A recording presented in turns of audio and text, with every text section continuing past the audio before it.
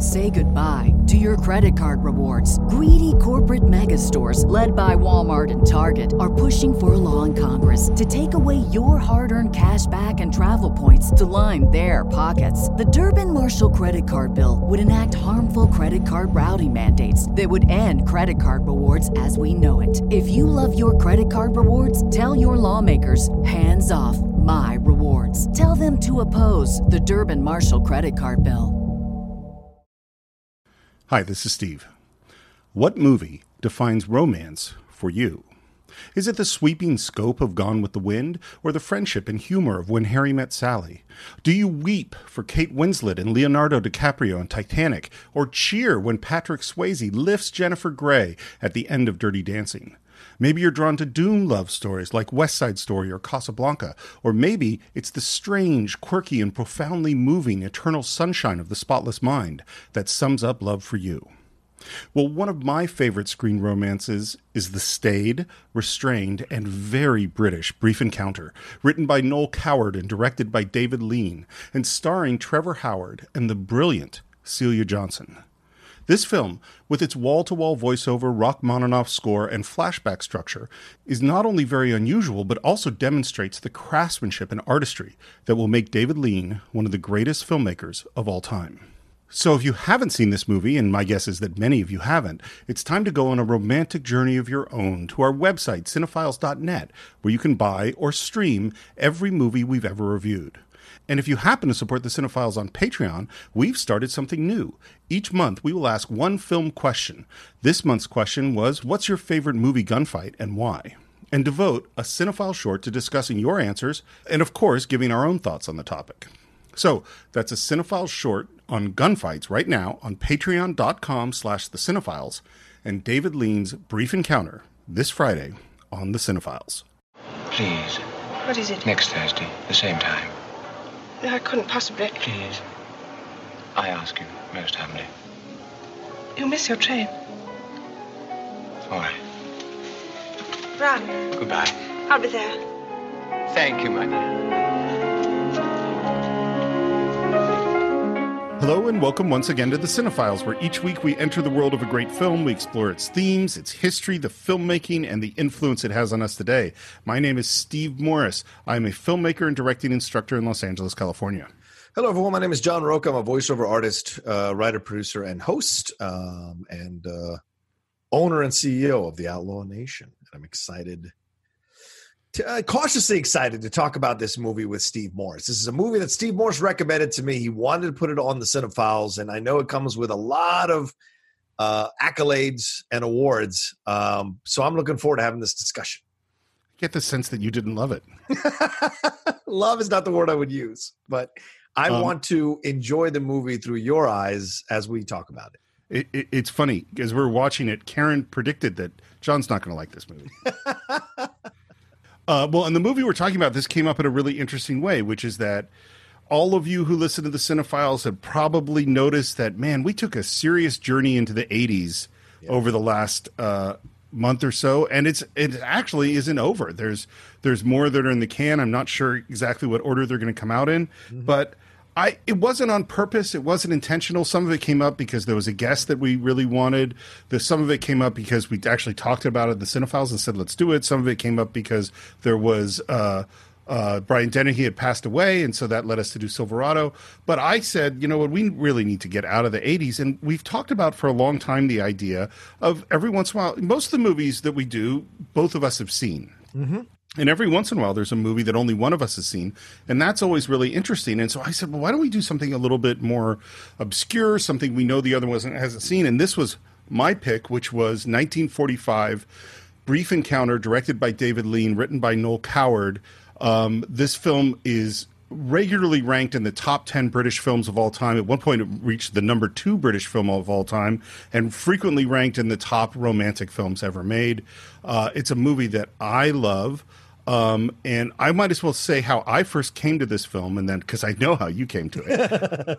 How I came to the film was, it was in that, as we said, that era for me was the early 90s of the first burgeoning cinephile thing where I started tracking down movies of directors I loved. Lawrence of Arabia was already one of my favorites, if not my favorite movie of all time. And I love Bridge on the River Kwai and Dr. Zhivago and even Passage to India. And I went, let's find out some more David Lean movies. And I heard about this Brief Encounter movie. And it was right when Karen and I had started dating. We started dating in 1991. And so we watched this one together on VHS in our apartment in Lafayette. And both of us absolutely loved it. And we watched it multiple times in that era. And it was one of those movies that we showed to other people because we just were so moved by it. And I hadn't seen it probably in 10 years when we sat down to watch it a couple days ago. And it still had the same kind of wallop and effect on me that it has had in the past. Okay. Absolutely. Okay. Well, and actually, it's really different because when I watched it the first few times, I was in young love. Right. And when I watch it now, I've been married for almost 23 years. Yeah. And the situation is very, very different. So, John, how did you come to this film? Now it's you and Karen having separate internal dialogues about your own meetings, clandestine meetings, possibly on the side. I saw this one yesterday. I ended up getting the Criterion Channel app, put it on the Roku, got on the trial for 14 days. It was one of the choices there. It's a quick, breezy 85-minute movie. It's not that long, which is really unusual for a David Lean film. And I watched it yesterday. And it took me a couple of breaks to finish it out. I'll be honest with you. I found it to be an interestingly dated movie for me. And I love black and white movies. I'll go back and watch black and white movies like nobody's business. But there's something about this one that I found a little difficult to connect to. I don't know if it was the elevated dialogue, the elevated accents. I don't know if it was that time and place where it was set. But I did find little things to enjoy, though. So I will say that about the movie, the characters and what happens. And it is a snapshot of a time in our history and in British history for sure that is long gone. So it's kind of was enjoyable to visit that kind of time or that era. I feel you really stretching to be nice here. Well, because I want to respect the fact that it's a movie that both you and Karen enjoy and love, and I tried to like it. I even started watching it again this morning for like a half an hour, 45 minutes. I'm like, what am I missing something? Was it the end of a long day? Am I just not hyped? And I still was like, no, this is one that it feels distant. It feels like I can't connect to the characters, and everyone is speaking up here and speaking of this way, and oh no, I would never. And it's just like I didn't find the connection as strongly as I have in films in the past that are British and black and white, and kind of get their hooks in me. But it was a interesting. But it was a what I would say this. It was a beautifully tragic story, which I thought didn't cop out and didn't cheat the ending, which was great. That was great. Like you thought, oh, they'll find a way. But in the end, they don't. And because they don't, that makes the film all the more powerful and tragic. Did you watch it? Did you watch it with Lindley? No, she's still in San Diego. She comes back today. I don't know if she would enjoy it too, even though she's a big Anglophile. I don't know if this is her cup of tea, but maybe I'll sit down with her for like half an hour to see if she likes it or not. It's certainly possible. It's obviously I certainly don't want to force you to rewatch a movie that you didn't like and even tried a second time once. That doesn't seem like a good friend, but I'd be curious to hear what she thought of it. Well, to be fair, it wasn't unpleasurable to try to watch it a second. It's not an unpleasurable movie in any way, shape, or form. I just feel that it's distant. That's all for me. So this is it's an interesting collaboration between Noel Coward and David Lean. It's based on a Noel Coward one-act called Still Life. And, of course, Noel Coward, for those of you who don't know, he was the biggest British playwright of his age. He started off as an actor. He was born in the late 1800s and decided that he wasn't getting good parts as an actor. So he said, I'm going to write myself some good parts. He started to become a hit playwright in the 20s and acted in all his plays. Still Life was like a 40-minute one-act about these two people. It only took place in the refreshment room at the train station. It had none of the other characters. It wasn't in flashback structure. And Noel Coward played the Alec character. And that was in 1935. And a whole bunch of people are pushing him at this point to put his plays into movies, and he was very resistant. And in the 40s, they even start pushing him to direct. Why? Well, if you won't let us make a movie, why don't you come and be the director? You've directed a lot of theater, and you can make the movie. And he's like, I don't know anything about this. Cameras and lighting and sound and all that stuff. He doesn't know how to do it. And that's how David Lean came along. So David Lean was born a Quaker, and when he was born, movies were considered to be sins. So he never was allowed to see them. So what did he do? He snuck out of school regularly to go see movies. His father was an accountant and wanted him to follow in the family tradition. And he did. And he became an accountant. He says possibly the worst accountant in history. And it didn't work very well. And he finally gets into the film industry just before the tradition to sound pictures. And he did everything. He worked on wardrobe. He worked on production design. He worked as an assistant to everybody. He did everything he could think of. He did the slate. He did camera assistant. Right. But the biggest thing he did was he started in the editing department. And because he was technically minded, when the sound transition started happening and people had to figure out how to sync sound, he was one of the few people who could do it, who understood the technology. And what's so funny about this is a similar thing happened right when I was getting out of film school, because that's when we were making the transition from editing film cutting it and actually splicing the physical film to digital editing. And so the crew that came out of my generation in the mid to late 90s are the first young people who really knew the computer technology. And so all the old editors hired young assistants who could do the computer stuff. And that's how a lot of people I know became editors. Anyway, he started to work as an assistant director, particularly on a bunch of Shaw movies like Pygmalion and Major Barbara, and did a lot of people thought that he really directed big parts of Major Barbara. And Robert Shaw, so you mean, right? Or George Bernard Shaw. Sorry, George Bernard Shaw. Right, just for those who maybe haven't read his stuff. Yeah. Yeah. By the way, I was thinking recently about My Fair Lady. I don't know if you like that movie. Henry Higgins, yes. Yeah. Just a thought. Speaking of Shaw. Speaking of Shaw. Yeah. We haven't done a musical in a while, so true. Very true. They said, well, you know what we want? We have a bunch of low budget pictures. Why don't you direct one of these? And David Lean said no. And it's so interesting thinking of the studio going, David Lean is the perfect person to direct our low budget B movies. But he says no, and it's this moment all comes together when he is emerging as someone they want to start as a young director, and Coward is looking for someone to come along who understands the technical side of filmmaking. And so they approach David Lean and say, would you be willing to help out? And David Lean says, I'll do it on one condition. I want co-directing credit with Coward. And Coward says, all right. Yeah. Let's do it. And props to David Lean. Props to David Lean for having the stones to be like, no, I'm going to do this, and I'll do it under this condition. Respect, man. Yeah. So the first one he did.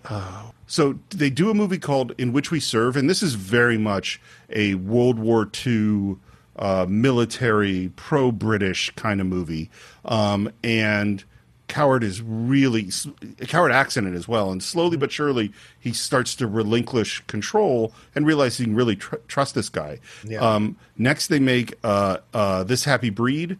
They're both really good movies, by the way. And then in 1945, they go, well, we're going to do what is arguably one of Coward's best plays, which is Blithe Spirit, which is a really, really funny comedy. And Coward is out of the country for a fair amount of the shooting. So really, this is David Lean directing it. Yeah. And he comes back and basically says, you've ruined my greatest piece of writing. Wow. He hated the Blithe Spirit that David Lean made. Wow. But then, I mean, he ripped him to pieces. And it sounds like Noel Coward was a guy that you really didn't want to get on the wrong side of. Yep. He was pretty articulate. And but then after that, he says, you know what? You are the most resilient young man I've ever met. Because David Lean took the abuse and just shrugged it off. And he says, okay, we'll do one more movie together. And that's how Brief Encounter comes about. And again, Coward left the country. So he really wasn't there. David Lean really was in charge of this. The one thing that did happen was they continually needed new script stuff. So they'd send Noel Coward a telegram and they'd say, we need 30 seconds here. And Noel Coward would write back, here's 30 seconds. And if you want it to be 24 seconds, you can take out this phrase. And if you want it to be 38 seconds, you can add this phrase in. Wow. That's how on the ball Noel Coward was about Very this. considerate. Very considerate, yeah. Before we get into the movie, there's one thing I have to say. This is a really weird movie. It breaks one of the cardinal laws of screenwriting and filmmaking, which is, well, it's not wall-to-wall voiceover. It is a lot of voiceover. It is. I think that's what it took me out of it, Steve. I was just like, you're just telling me a story. But anyway, yeah. Yeah, I mean, I think that's kind of the make or break for the film. Yeah. If you like listening to Celia Johnson's voice and enjoy the language and enjoy sort of the internal thought process of this character, you're going to be in. And if this puts you off, you're going to be out. But it's an internal thought process that she never relays to her husband, except in that one ending moment, which takes him realizing that she was drifting off. Not in a way like to go to sleep, but drifting off out of the marriage possibly, and him thanking her for coming back. But through the entire thing is her confession is essentially to the audience in the guise of confessing what happened within herself and not to him. So it's interesting. I get the sense that bugs you. Well, we'll get to it as we talk about it. Yeah, we'll get to it. Yeah.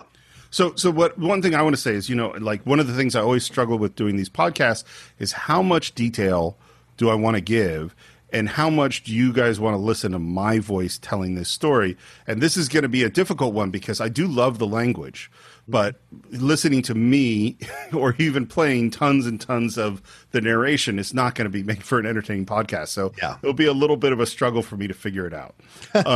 But the movie opens with just a spectacular shot of a train blasting through a station. Apparently that train is going 100 miles an hour. It was really important to David Lean that it's a steam train, and it looks gorgeous. Yeah. And let's be real clear. David Lean loves trains. Mm-hmm. In his greatest films, all of them have beautiful, beautiful train sequences. Lawrence blowing up the train, Bridge on the River Kwai blowing up the bridge, and beautiful train sequences in Zhivago. And I think there's trains in Passage to India as well. Okay. I think. I don't remember that movie as well. Yeah, I haven't seen it, so yeah. The sound of the train going through the station is just like a scream. And that screech fades perfectly into Rachmaninoff's Piano Concerto No. 2.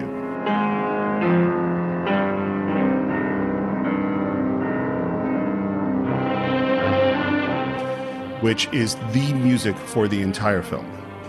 And it's one of my absolute favorite pieces of classical music. I learned about it because of this movie. It is on when I sit down and write. I can't write while listening to music with lyrics because it distracts me.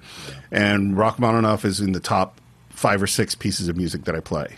Wow. The train goes through, and there's that Doppler effect into a sound cue into real sound, and we see the station manager check his watch, and this is a character we're going to see a lot of.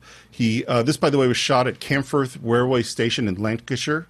And one of the things about this, it's far enough out of town. This is middle of World War II. It's far enough from the big cities that they didn't have to obey the blackout laws. So they could shoot with lights at night, which you couldn't in London because everything was blacked out because of the Blitz. Yeah. And this guy goes inside to talk to the woman behind the counter. This is Stanley Holloway, who plays Albert, the station manager, and he's talking to Myrtle, which is Joyce Carey, the person who runs the refreshment stand. Mm-hmm. Stanley Holloway, probably the biggest star in this movie.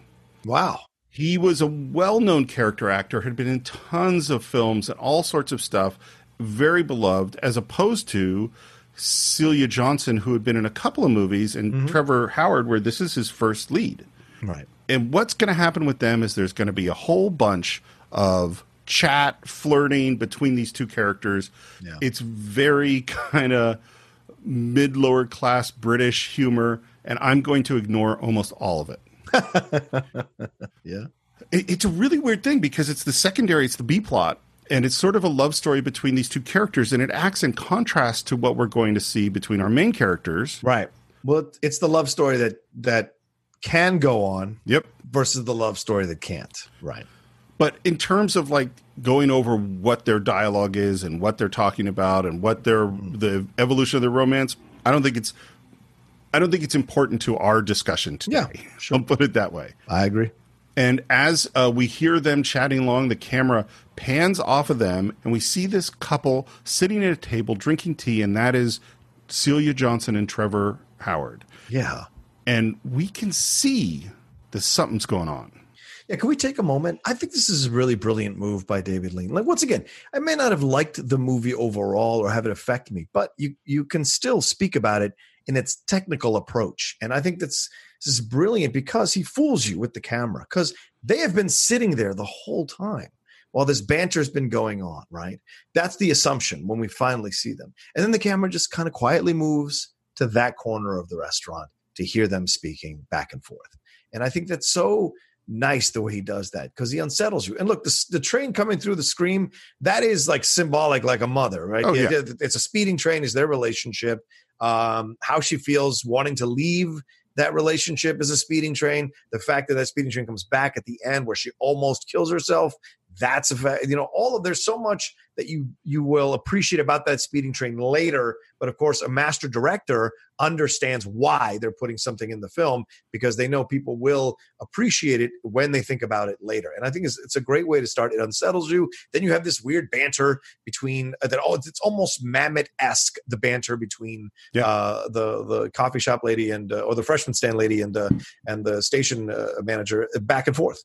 And then we moved quietly to these two. These are the two characters we're supposed to take seriously. The other two characters are kind of a little cartoonish, or caricaturish at times, but we move over to them and they're having a very, what you can sense is almost a very melancholy exchange between them, Well, and this goes to something we talked about over and over again, which is all movies are mysteries. Yeah. And in this moment, the camera's just moved. This is an unmotivated camera move. There's nothing on the screen that's telling us to move. You're very aware of it. It goes and looks at these people who aren't talking. You can feel there's some heaviness going on, but you don't know what it is. And just as you're kind of thinking about that, in walks this woman who recognizes Laura, the Celia Johnson character, and just sits down as you do and says, "Oh, good to see you." And she is a perfect chatter. My dear, I've been shopping till I'm dropping. My feet are nearly off, my throat's parched. I thought of having tea at Spindles, but I was terrified of losing the train.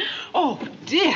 She's one of those people who has a stream of words coming out of her mouth, and the look of disappointment and emotion that happens on our two characters when this woman sits down and she asks, they make some introductions, and she asks, "Oh, could you get me a cup of coffee to Trevor Howard? I'm just so tired." And he goes, "Okay." And he gets up, and, which is all perfectly normal behavior. Yeah. I mean, I find her irritating, which is, of course, on purpose, but there's nothing abnormal going on. And she says, My dear, what a nice-looking man. Who on earth is he, really? You're quite a dark horse.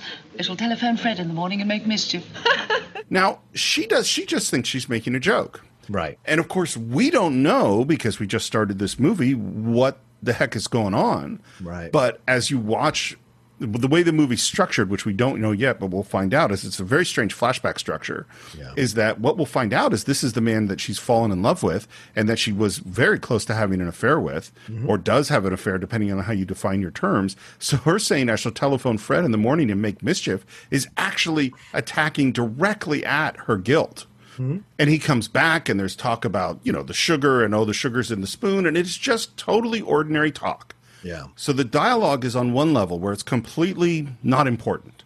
Right. But emotionally, you feel like something really is important. Yeah. Just on her face and his face, that something bigger is happening here, that this woman has interrupted. Yeah. And then we hear the bell and the announcement for his train. And one of the things that's really interesting, but it sort of hit me harder this time, is there's the contrast between the romantic world and the real world.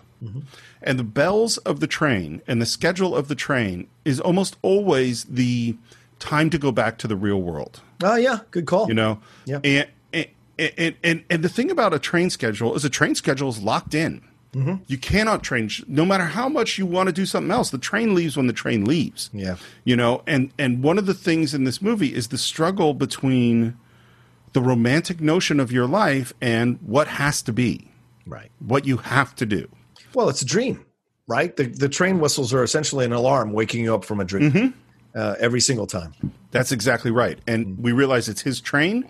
and there is a look between them that are just profound, although you don't know what's going on. And I love this moment as he goes, okay, I guess I have to go. And then he, in a shot on her, he puts his hand on her shoulder. Mm-hmm. And her face, she has an amazing face, by the way. Well, she won the Best Actress Oscar for this, so yeah. I don't think she won. Oh, she was nominated? Nominated. She didn't win. My bad. Won. Okay, sorry. Yeah. I think it's this is the Best Year of Our Lives year. Oh, and I think it's what's her name? I forget.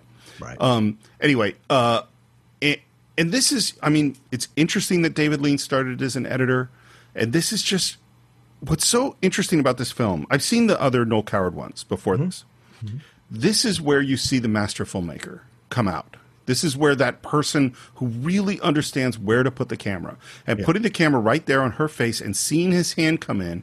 We know, even though we know nothing about what's going on, that something's up. Yeah. And he leaves and she watches him go. And again, Lean puts the camera in the perfect place. It's her point of view of the door as he exits. Yeah. And just as he exits, this woman sits into frame and starts chatting. Talking of missing trains reminds me of that awful bridge at Broadham Junction. You've got to go traipsing all up one side, along the top and down the other. And she goes on and on. And actually, if you want to learn how to write good British middle-class gossipy dialogue, it's fantastic. Yeah. But none of it is important. Right. Because what's important is happening under the surface. And then we hear another bell for another train. And our friend asks, oh, is that our train? It's like, no, that's the express. And she says, oh, of course, that doesn't stop, does it? And she goes off to get some chocolates. So she goes to the counter. And we see the express train go by in the windows. And we hear the sound. And when she turns around, Laura is gone. The seat is empty. Yeah. And then Laura comes back in. And again, it's a perfectly framed shot. The shot's in a wide shot. We see in focus, there's like chairs in the foreground, and the focus point is not at the door. So when Laura comes back into the room, she's just the tiniest bit out of focus. Yeah. Which again is a great choice. And she looks shook. Mm-hmm. We don't know what's going on. We don't know why she's upset. She says she feels sick. They get her some brandy. And then it's time for their train, and they get into the train, and she sits down, still not looking good. I really am very worried about you, dear. You look terribly peaky. I'm all right, really I am. And this is as you do. Yeah. You always go, no, I'm okay. It's fine. It's fine. It's fine. That's what we all do all the time. Mm-hmm. How many times have you said, no, I'm fine. It's fine. Yeah. When you weren't fine. Because you don't want to be a bother. Yeah. And you want to be able to handle whatever it is happening. And you certainly don't want to be irritated by other people trying to solve what's going on with you, because you're inside your own body and you know what works for you and what doesn't. Yeah. Well, and it's just private, you know? Private. Yeah, that too. That's very much so. Yes. And then she talks about the guy. Well, he certainly was very good looking. Who? Well, your friend, Dr. whatever his name was. Yes, he's a nice creature. Have you known him long? No, not very long. I hardly know him at all, really. And that line is a discovery for her. Yeah. You know, that this person that obviously means so much, she's only known, Karen and I counted it. She's known him, she knows him 7 weeks. That's how long this movie takes place. Yeah. And of that time, the first 2 times is like for a minute. Right. Each week. And then it's like, maybe she spent 2 days with him, 2 or 3 days with him. Right. Very little time. She doesn't know him at all. Yeah, and that's the thing, Stephen. This is the time when movies, like, people fall in love on the first sight in a lot of movies at the time in the 40s, 50s too. It's like 2 or 3 dates and you're married. This happens a lot in movies from that time. So the idea with us looking back from 2020 that they only knew each other for 4 or 7 weeks, for us that seems way too soon to be saying the L word. But maybe back then it wasn't, right? Remember, like you said, the idea of the war, I don't think it's set during World War II, but it feels like it's set just right before World War II. Yeah, it's set right before. Yeah, right before. So there's this feeling of like, there's this sense of impending doom in the air maybe. And so there's this desire to connect, to find something. And so although it may seem short, it certainly feels authentic to both of them. I think the choice is made in 45. So, England's been through a lot of war. And the choice, I think it's set in 37.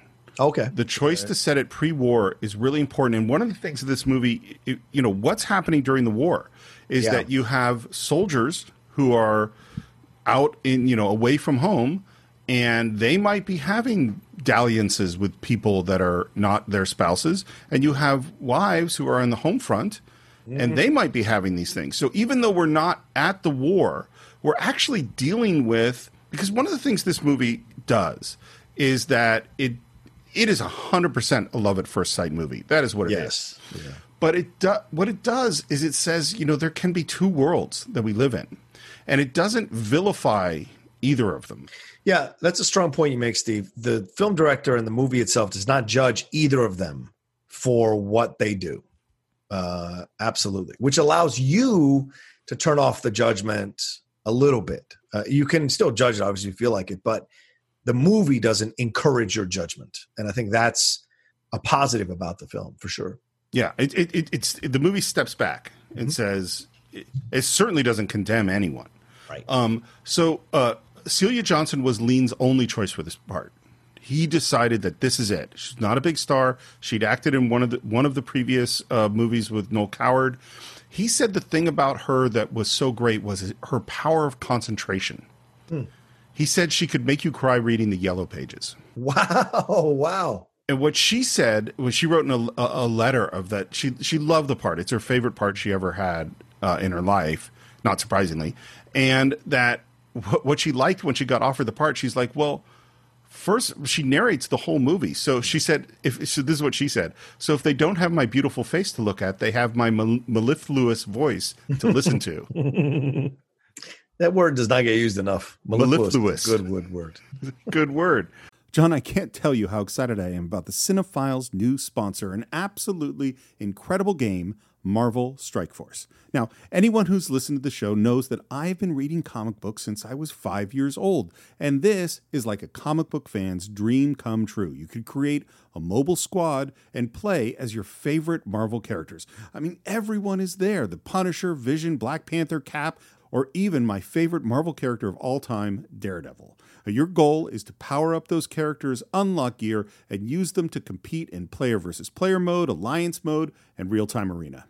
Yes, Stephen, as we speak, they are enjoying their 6-year anniversary. 6 years, wow. And you know what that means? Free stuff just for signing up via their unique link in the description. The anniversary consists of weekly events and bonuses. If you complete each event, you can receive special rewards and skins. Completing every single mission throughout the entire anniversary will result in an even more special reward. Make sure to log in each day and each week to take advantage of all the new characters that are being released specifically for this event. This will be Marvel Strike Force's most generous event to date, so don't miss out, y'all. Check out that unique promo code, and for every new user, please follow our link in the description and use the promo code MAXPOOL. Once again, thank you so much to Marvel Strike Force. We're very, very excited to have you sponsoring this episode. And now we get which I talked about at the very beginning, is the camera starts to push in on her, and we start to hear her voiceover. I wish I could trust you. I wish you were a wise, kind friend, instead of a gossiping acquaintance I've known casually for years and never particularly cared for. I'm not going to name any names, but I have friends who are really acquaintances that I've known casually for years and never particularly cared for. Okay. I mean, I'm sure we all have those. We all have those. Yeah. And this moment, And I'm sure we're in that category for other people as well. Of course. Yeah. I am certain of it. I even have guesses as who those people are. Okay. Because that's the reality. And what part of what this movie is about is that she has, in many ways, the most important thing ever to happen to her in her life. Yeah. Is this experience, and she will never in her life get to talk to anyone about it. No, right, except the audience. And again, the woman's still talking, blah, blah, blah. And we hear that the guy is moving and going to Africa. And then we have the close-up of on her lips as she's talking. And again, I've been in this situation where someone just won't shut up. And that's what we hear. She says, I wish you'd stop talking. I wish you'd stop prying and trying to find things out. And then she says, I wish you were dead. No, I don't mean that. That was silly and unkind. Yeah, and this is where we get to the point where this is why I can't connect to the film in this way. It feels like a Reader's Digest, and I'm just like, to me, that's. And look, I'm not. Noel Coward fans are probably like, ready to tear me apart by saying that, but like that particular thing, right? Because the voiceover comes out of nowhere. It really comes out of nowhere before we've even been established that this is a person we should care about. All of a sudden, we're into this woman's world and into this woman's mind and the things she's saying, and she is being unkind. But also telling us what she really thinks, what she really feels about this person. Wishing death seems very extreme just because she's a chatterbox, but she yanks herself back a little bit. She just says, I just wish you stopped talking. But of course, what we find out later, and that's what's, maybe this is, and I was hoping this would happen. As I spoke with you about the movie, I would start to appreciate it better and more. And yeah, this is something in this moment, when you go back and talk about it now or watch it again, the reason she says death is because she's in an extremely emotional state of mind, in her mind, having lost this incredible love of her life and then having to be on a train with this person. So can you fault her for sliding into an extreme reaction and wishing death on the chatty woman just for a second before yanking it back? And you really can't. Well, we're going to do something that we always do on the Cinephiles, which is we spoil everything. Yes, true. And while this isn't exactly a movie with a big twist like Fight Club or something, this is a movie where we see one of the amazing constructs of the film is that the scene that we saw when they were when we entered the movie and this woman came and sat down with them is the scene we're going to see at the end of the movie. Yep. And we're going to work our way back to it. And the moment at which the express train went by and she disappeared for a moment and then comes back in feeling faint, she was inches away, millimeters away from killing herself. Yeah. So the I wish you were dead, this is 10 minutes after she almost killed herself. Exactly. And so we can have a reaction like, oh my God, like what's going on with this person?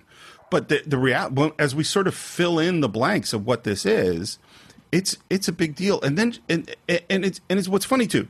One other thing I should say. One of the basic rules of screenwriting is show don't tell. We've talked about it over and over again on the Cinephiles. We definitely talked about the fact that people using narration and voiceover to explain the feelings of their characters is absolutely amateurish screenwriting. You should never do it. It's wrong that we should be seeing what they're feeling. And if you just have someone going, I am really upset right now. I hated that person you'd be like, I as a teacher would go, no, you can't do that. Cut it all. It's terrible. And this movie is all of that. That's all it is. And somehow, because of Noel Coward's amazing writing and because of what Lean is doing with the camera and because of Celia Johnson, man, and her face, I'm in, and it works for me. And it might not work for everybody. This can't last. This misery can't last. Nothing lasts, really. Neither happiness nor despair. Not even life lasts very long.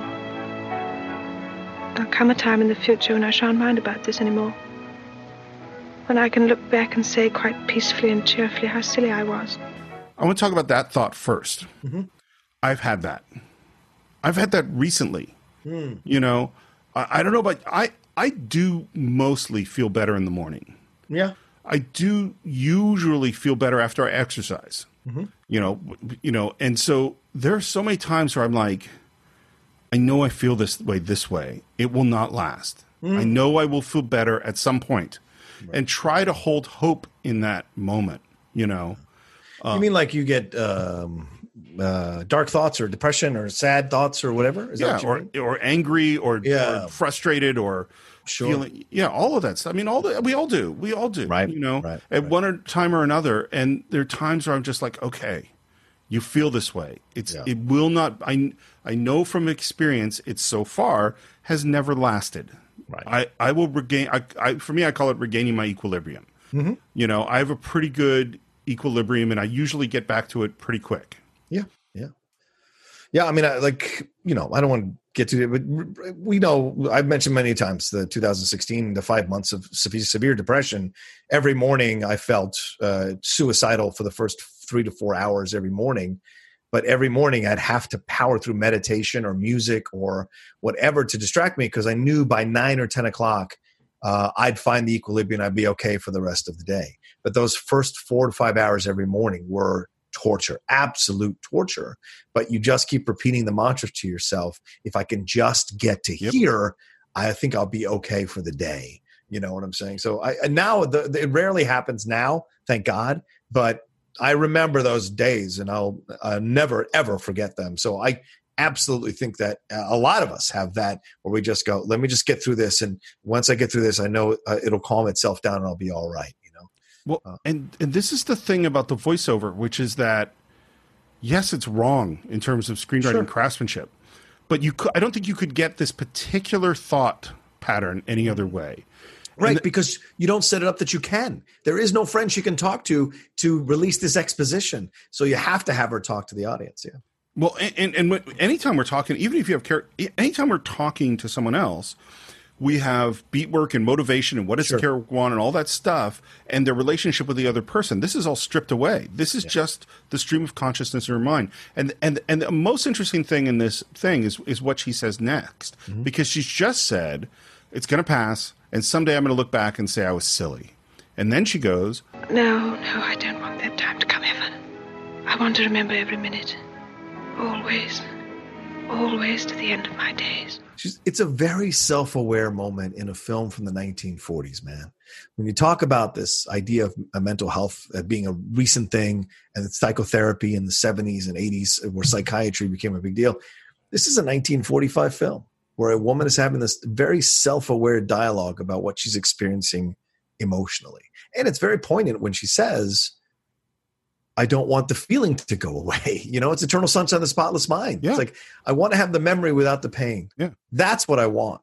I don't ever want it to be something I laugh about or whatever, but I never want to forget the power of that love that I had, even though I may not ever have it again. I don't want to forget the power. I just want to remove the pain, you know?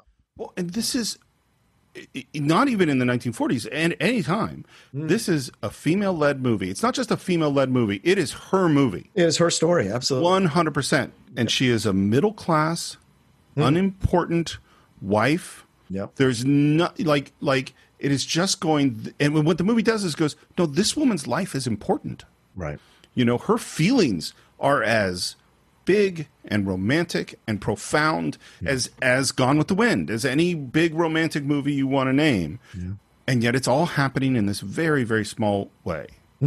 One other thing I want to point out is as this whole inner monologue is happening, the camera is pushing in and the light around her is fading out, so you just see her face. Yeah, yeah. There are several Citizen Kane influences on this film. Yeah, that you are can really sense that, clear, right? Yeah, you can sense that, can't you? Yeah. I think Lean saw that and went, "Oh, okay." I'm going to take that. I'm going to take that. Yeah. They get off the train, and she says, "No, I'm fine. I'm going to walk home." And she gets to the house, and you could see the hat in the foreground, so you know there's a husband, and you see her try to sneak up the stairs. Like, I don't want to deal with him. Right. And then there's the husband.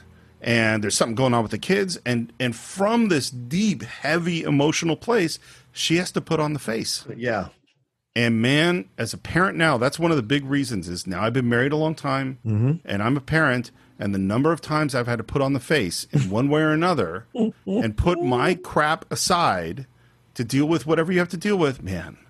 Yeah. And again, what they're dealing with, just life stuff. It's birthdays and what are we going to do? And we meet her husband, Fred, who's played by Cyril Raymond. I think his character is amazing in this movie. Yeah. And he just seems like a really nice guy. And they talk about parent stuff and spoiling the kids. And there's some choice between whether they do what one kid wants or what the other kid wants. And finally, he says, which I love, "We'll thrash them both soundly, lock them up in the attic, and go to the pictures by ourselves." which is a great husband thing to say. Yeah. And what does she do? She bursts into tears. Yeah.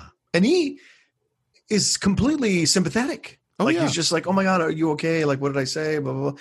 So yeah, it's really fascinating. Damn, I'm starting to enjoy the film now. It's really fascinating as we talk about it. And I was hoping, like, once again, this would happen because it's good to have. I had my own internal dialogue about the movie last night, but I can talk to Steve about it, so I don't have to have that kind of thing.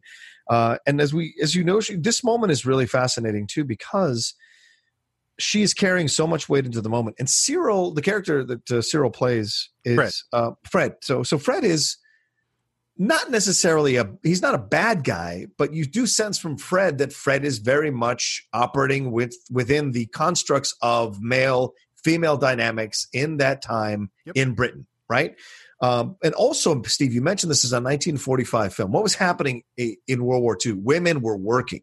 Yep. Women were doing that. Women were coming to the forefront of this power.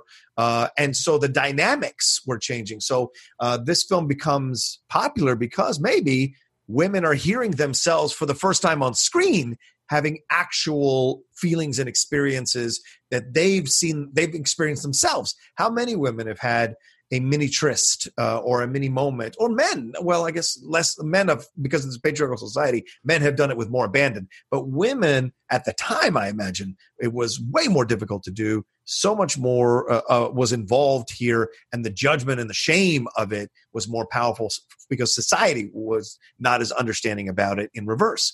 So I think that's an important thing that is happening here in this film as well. And even if you haven't had that tryst, you've thought about it. Good point. Because part of what this movie is the contrast between the romantic fantasy and real life. Yeah. And in the end, it says the romantic fantasy isn't possible. But it doesn't say that you shouldn't have it, or it's not real, or if it's not profound. Yeah. And then she kind of explains why she's crying by giving him the least possible details, which is, oh, I had, a fainting spell, and this woman was trying to be nice to me, and I just wanted to strangle her. And then she says, and this goes to something you said a little while ago, she says, she just meant to be kind. Isn't it awful about people meaning to be kind? It's true. It's true. Right, Steve, I'm sure you experienced this, right? Some of the worst interactions you can have after a terrible event are people who are just trying to be kind. Yep. And that's not that they shouldn't try to be kind. Lord God, we of course need kindness in those moments, but sometimes it's difficult to receive it, and it almost becomes irritating as opposed to soothing, Yeah. Well, what's so... I'm trying to think of how to say this. We go through rituals, and we use rituals to deal with things. Yeah. And the reason we use rituals to deal with things is that there is rarely a way to deal with them in any other way. And so if you're dealing with a tragedy or a death or a reversal, or you got fired, or some crappy thing happened. Yeah. People will come and they'll say the things that people say at those events. Yeah. And they'll say them because they're trying to be kind. And if you're a polite person, you take them as thank you for your kindness. Mm-hmm. And yet they don't usually penetrate. They don't help. When someone comes and says, I'm sorry for your loss, or, oh, dude, that sucks. Right. Unless they can find a way to actually connect with you, to connect with the feeling, it doesn't really help. And that's that, isn't it awful about people meaning to be kind? That is such a truth that's just kind of thrown off in here. Yeah. And he says, well, you should relax. Why don't you want to go to bed? She says, no, I can't. I couldn't sleep. And he says, well, then help me with the Times crossword. She says, you have peculiar ideas about relaxation. But again, he's doing a move that I've done many times, which is, this is the look over here. Right. Let me distract you with some other thing. Yep. And he sits at her feet, and we're in an over the shoulder. A lot of this movie is from behind her, where she's sitting in this chair and we're looking at the husband. Yeah. And he asks for help with this crossword puzzle, and the answer to the question is romance. Which she comes up with. Right. Romance. And she asks if music would throw him off his stride. And he says, no problem. She goes and puts on the radio. And what is the music she finds? Rachmaninoff's Second Concerto.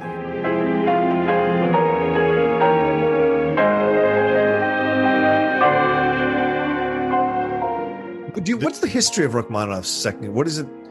What is the main emotion of that piece? I don't know if I have an answer to that. Okay. I do know that he had become a very popular pianist. He played as well. So in addition to composing, he played, and this was his most popular piece to play. He didn't even like playing it that much at a certain time, and that this movie completely revitalized this piece of music. Like it had sort of fallen on a little bit of disrepute by the 30s and 40s. But it not only did it, this is crazy to me, I didn't find it, but not only did it become a big hit again, but someone put lyrics to it and made it a popular song. What? Really? Which I listened to this piece of music, I'm like, how would you do this? Okay. By the way, Noel Coward wrote full biographies of every one of his characters in his movies. So he wrote their backstories, their hobbies, how they dressed, how they spoke, where they went to school. And one of the things that he wrote is that, and he told David Lean, the music has to be Rachmaninoff's Second Piano Concerto. It has to be.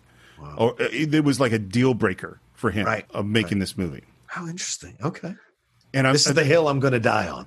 Oh, yeah. Oh, yeah. Interesting. And she's lost in thought, and she looks at her husband, and then she looks down, and then we do the same thing. The camera's going to push in on her. The light is going to fade out around her, just revealing her face, and she says, Fred, dear Fred, there's so much that I want to say to you.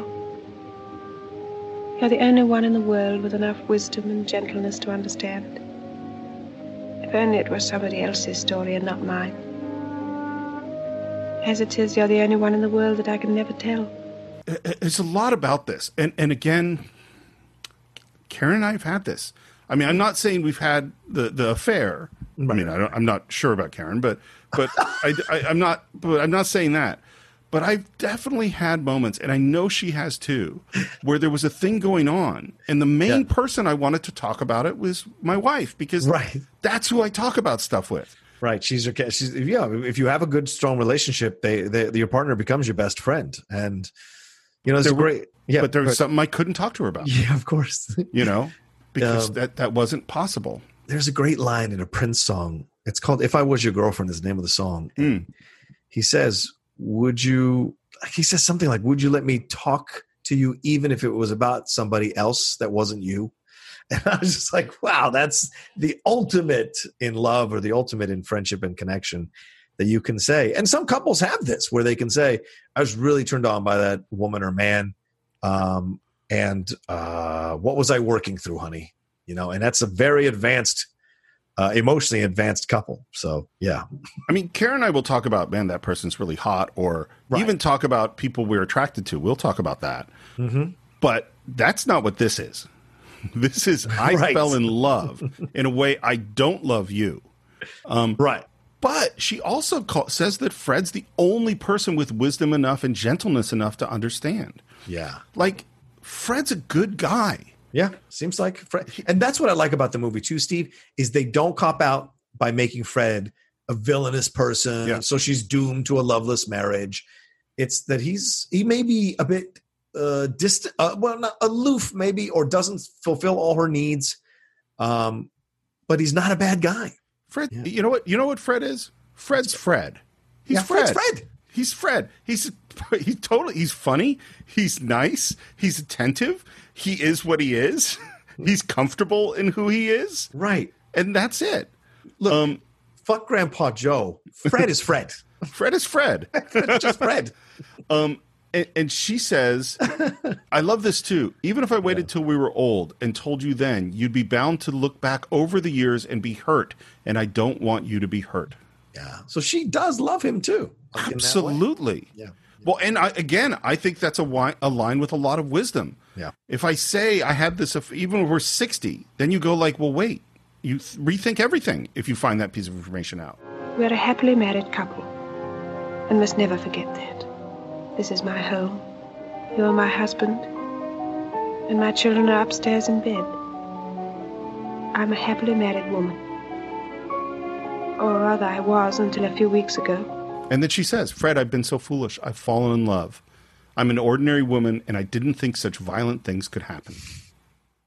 Violent. Imagine the description of love as violent. It's funny you say that. I would imagine you describing love that way sometimes. Violent? No, because violent implies a physical altercation in my mind. Right. I understand. So I don't see love that way. That's why it struck me, that line, the idea that it's violent, but maybe it's violent because it's threatening to destroy her marriage. So it's like hammer or some device, some wrecking ball into the marriage, so that love can be violent. Yeah. Well, and that changes who she is fundamentally. Sure. And two things about this. Again, this is all voiceover.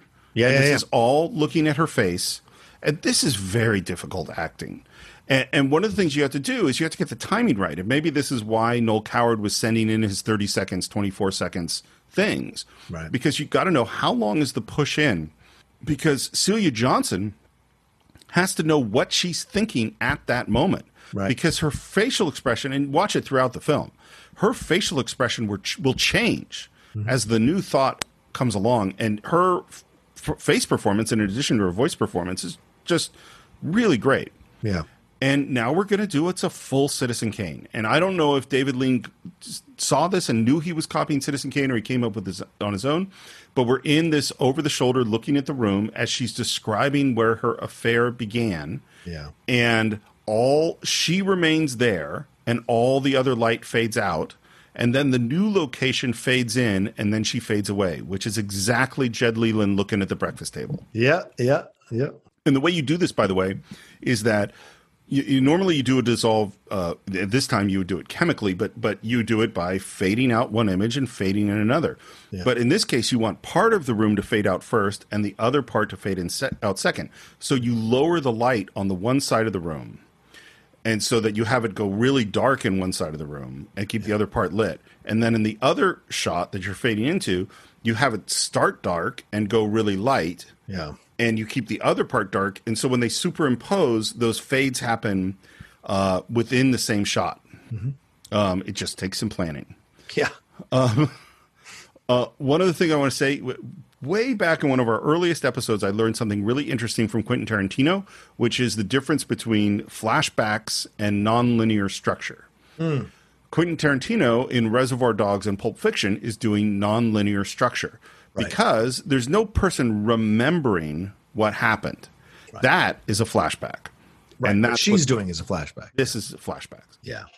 And is Rashomon flashbacks? That's all flashbacks, right? No, because it is. Yeah, of course. Rashomon is. Yeah, because it's people remembering.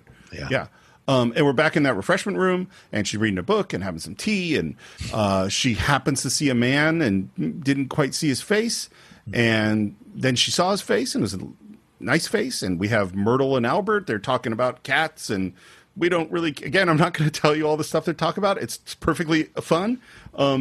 And she gets up, she goes out, and that express train goes by. Again, the express train is about passion, and she gets something in her eye, and she goes back inside, asks for a glass of water. All this was in the play, and Trevor Howard comes up. By the way, originally someone else was cast. I don't know who, and they fired him. Okay. And he had never starred in a movie. He had played a couple of little parts. Apparently, he had a very big personality on the set. Apparently, he's younger than Celia Johnson, much less experienced, a big drinker. Oof. Almost, I can't tell you, like every interview about him said, well, he drank a lot. So clearly, if everybody says this, the guy drank. Well, it seems like, and this is the time where like a lot of these British, I mean, that's a tradition, the British acting. Oh, yeah. British male actor drinking tradition. Yeah. And he really trusted David Lean. That's Good. Kind of the big thing. He said he really went, you tell me what to do, and I'll do it. And I love the suggestions of how to get something out of your eye. Try pulling your eyelid down as far as it'll go. And then blowing your nose. Like, really? But Alec, the Trevor Howard character, is a doctor, and he comes up very gently and says, let me look, and takes his handkerchief and gets the little thing out. And she says, oh, what a relief. It was agonizing. And she thanks him. And then he says, there's my train. I got to go. Yeah. And that's it. She sits down. Yeah. And again, I am certain you've had this because everyone has, where you have 3 minutes with a person and you go, that was interesting. Right. She was some. And maybe you looked out the window or watched to see which direction they went or. Oh, yeah. Sure. And of course, nothing's going to come of it. You're never going to see that person again. Right. It's just a moment, I don't have those anymore. But I used to have them a lot in my 30s, 20s, 30s, and early 40s. We're trapped inside and quarantined at home. I don't know how you would have them. I would say this. No, since I've met my girlfriend and been with my girl, I just don't have those moments anymore. It's weird. Like my energy is different. I don't convey that energy to have that kind of moment anymore. So it's weird. I don't know. I'm just saying. I haven't had them in a couple of years. I also notice since I've gotten older and my testosterone has gone down, I'm not kidding. There are certain parts of me, I don't have them as much anymore either. I think it's because my brain's not in that place. I'm not going to say it's my testosterone issue. Well, you've always had a lot more testosterone than me. I mean, the Outlaw. Come on. Well, the Outlaw has, yes. The Outlaw has a lot. Yeah. I completely forgot the whole incident. It didn't mean anything to me at all. At least I didn't think it did. By the way, this is also an interesting concept too in the movie, Steve. Just like Citizen, because I mean, one of the things that hit me when I was talking about Citizen Kane a few months ago was like, oh, wait, we never hear him speak for himself. So the entire movie is told through everyone else's point of view but his. So we have no idea if everything they've told us about him is actually true.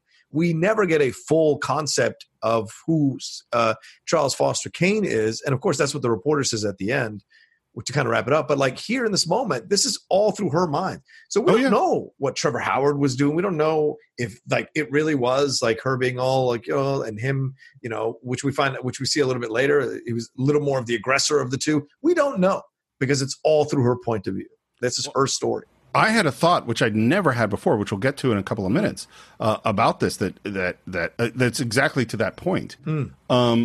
And, we see her do her errands and she goes to the library and buys some stuff. And by the way, I should say, sorry, Steve. Well, sorry to cut you off again. This is something British women did back in the 30s as well, the late 30s. This was something that was done. They had one day of shopping and they would go out of town on a train to a town to do shopping. It's such an unusual thing, but this is what. Well, and that's what's interesting about the movie. I can't think of a movie up to this point that is so domestic. Yeah. There's just so much. This is the things that people do. Yeah. Movies are usually about bigger stuff than going to do shoppings and buying birthday presents and things like that. And then they run into her and they have a completely small talky thing. Mm-hmm. But if you look at her face, she is smiling in a way that we have never seen. Yeah. And then she goes back to the station and she gets to the train and then she thinks of him. Mm-hmm. And just having the thought, and again, I've had this thought, oh, this is where I saw that person before. I wonder if I'll see them. We hear this little bit about a birthday present for Fred and it's very expensive and should I buy it? And then we cut to the next Thursday. We're now in the third week. Mm-hmm. And we're in the second week. And she is buying this extravagant birthday present for Fred. And then she heads to a place for lunch and it's crowded and she manages to find a table. And in walks Alec and there's nowhere else to sit. And he asks if he can join her, which he does. Mm-hmm. Introduces himself. Again, it's small talk about him being a doctor. And it's instant connection. Yeah. And the joy on their faces to just talk to this person and the naturalness and lack of awkwardness is apparent. Yeah. And then there's a little joke where they look up and there's like a trio playing of women and they see the cellist and they think she's funny. I don't know why they think she's so funny. Well, but she's unusual looking. Well, and again, this is something that we've all done when you were in that romantic moment of looking out at the world and commenting on it and sharing a private joke. And for them, the private joke is the cellist. Yeah. Again, it's light conversation. We talk a little bit about the hospital. He asks if she comes every Thursday. She says yes. And then she always goes to the pictures. And he says, oh, so am I. I thought you had to spend all day at the hospital. Well, between ourselves, I killed 2 patients by accident this morning. The matron is very displeased with me. I simply daren't go back. Dr. Humor. It's a little Dr. Humor. And he says, would you mind very much if I came to the pictures with you? Right. This is He's the aggressor. Well, and this is the first time I ever had this thought. And I think this is not what the movie is, and it's wrong. Right. But I went, man, you could do this where he is playing her. And this is a thing that he does to married women all the time. Could be. That he takes advantage of people that he sees are a little bit lonely and flirts with them in order to seduce them and then does it again. Now, that's not this movie. I think you have to accept in watching this film that this is true love. Right. If you don't, the movie's going to not work. Yeah, it's kind of a darker movie. And they finally go like, yeah, okay, let's go to the movie. And I love, by the way, that they finished lunch and they got a bill that didn't get split into two people. And he says that he wants to pay, and she argues, and then she says in voiceover, we halved it meticulously, and you see 2 coins go down, and then even to the tip, and you see 2 more coins go down, and it's cute. Yes. And they give the movie choices, and they head to the movie, and they're sitting in the balcony, and it's a ridiculous trailer for something called Flames of Passion that's coming. Which I love that after the Flames of Passion trailer is a ad for Baby Stroller. Yeah. Because passion leads to Baby Stroller. Right. But also it's a nice nice 2 trailers, right? Because the Flames of Passion are what we're going to get from them. Exactly. The Baby Stroller is what they both would have to sacrifice to stay in the Flames of Passion. Yeah. And she says they ends up that they're in the balcony, which is more expensive. And she says, I feel awfully grand perched up here. It was very extravagant of you. It's a famous victory. Do you feel guilty at all? I do. guilt is obviously going to play a really important part in this relationship. A little relaxation never did harm to anyone. Why should either of us feel guilty? I don't know. How awfully nice you are.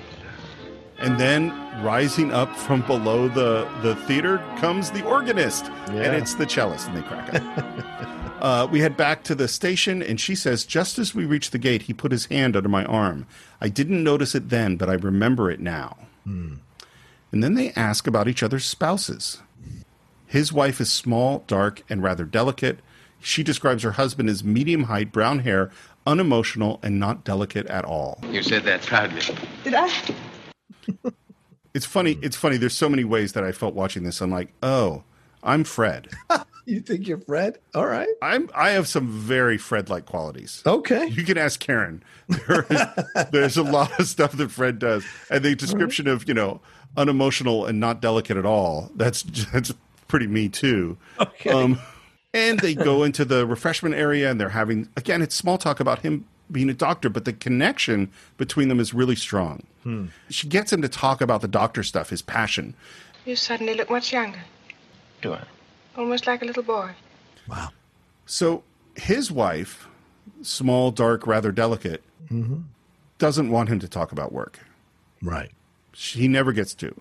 And she's willing to let him talk about the thing he's passionate about and connects to him on that passion, even though she doesn't understand what the hell he's talking about, which is all this stuff, by the way, about preventative medicine, which is like really seen in the future, as something that becomes really important. And there's a thing that I find very hard to express, and I'm going to try to say it. The voiceover that's throughout the film is telling you exactly how she feels. This is what I'm thinking at this moment. This scene, there's no voiceover.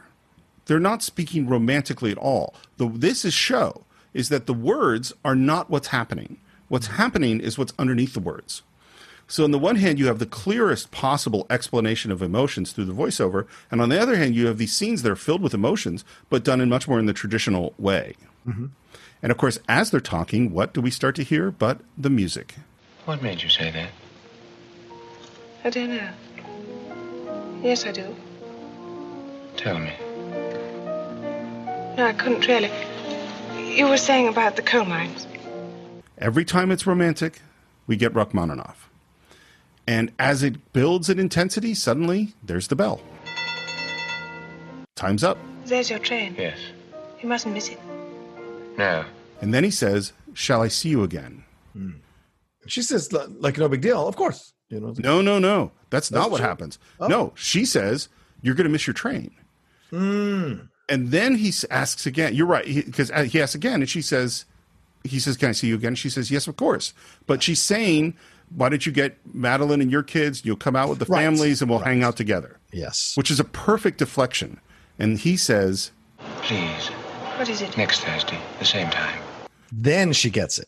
That he's putting it on the table. I think she got it before. Well, fair. But he puts it on the table so that she can't deflect it anymore. She has to actually address it.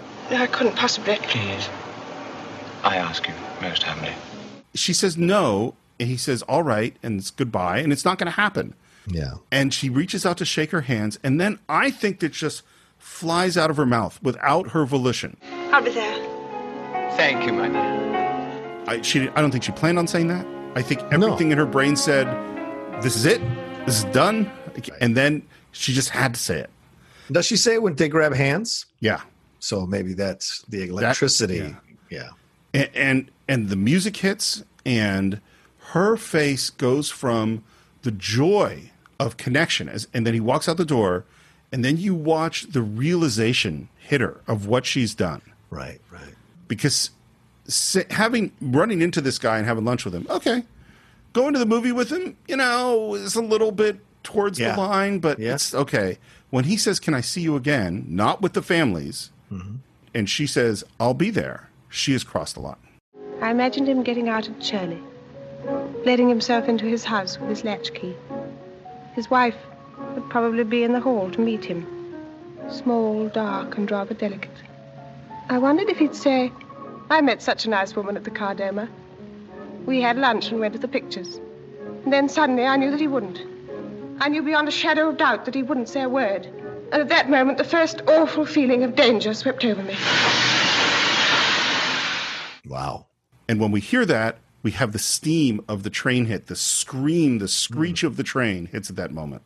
And again, watch her face. Watch her face as these lines go by. Her performance is lockstep with what her voiceover is saying. Yeah. And she gets in, and again, I've had this feeling too. She gets in the train compartment with a lot of people, and she's like, "Can everyone see this on my face?" Yeah. There's a weird thing. I'm sure you've had this too. There's a weird thing of going through intense emotions in a very public place. Oh, yeah. When nobody knows what the hell was going on with you. Yeah. And it feels very isolating and very cut off from the world. Mm-hmm. By the time she gets home, it's all silly. It's all dumb. I'm not going to do it. We're just let it go. And she goes into her house, and what has happened? But her kid has been hit by a car. Mm-hmm. I am telling you, there are circumstances many times where I've been going through a thing that was really, really important. Yeah. And I was determined to with Karen, or in some way, deal with whatever the thing is. Yeah. And then my kid had a thing. Huh. And then I couldn't. And the only right thing to do, I'll give you an example. Karen and I do some couples therapy, and we had a couples therapy thing, and I had a thing. And I was like, okay, I'm going to talk about this really important thing. Right. And then our kid had an incident at camp. Right. Where we had to pick him up. They kicked him out of camp. And I had nowhere else to go. I had to bring him to the therapy appointment. And so the therapy appointment became about the thing that happened at camp. Right. And that was the right thing to do. It was the right thing as a parent. It was the right thing for him. And my thing got stuck down. Right. And that's what's happening to her right now. Yes. But also I think once again, the film does not comment on it, but these things that happen around it imply that it's doomed to fail. The idea that the fact that your child was hit by a car on the day that this moment happens where you agree to essentially walk down the path or take a step towards the path of cheating on your husband. Your son gets hit by a car, right? These are the little mini signs that I think the film does to kind of let you know in a subconscious way that this is going to end in a tragic way. And I don't mean death or anything, but just tragic. Well, and that's how she feels. She feels, like guilty, and thinks she knows they're not connected, but thinks they are connected. Yeah. And by the way, just for those of you who haven't seen it, the kid's fine. He's going to be fine. And it's later on, they're at the fire and talking about things, and they're just joking about kids' futures. And I'm not going to tell you all the stuff they're talking about, but it's cute and it's funny.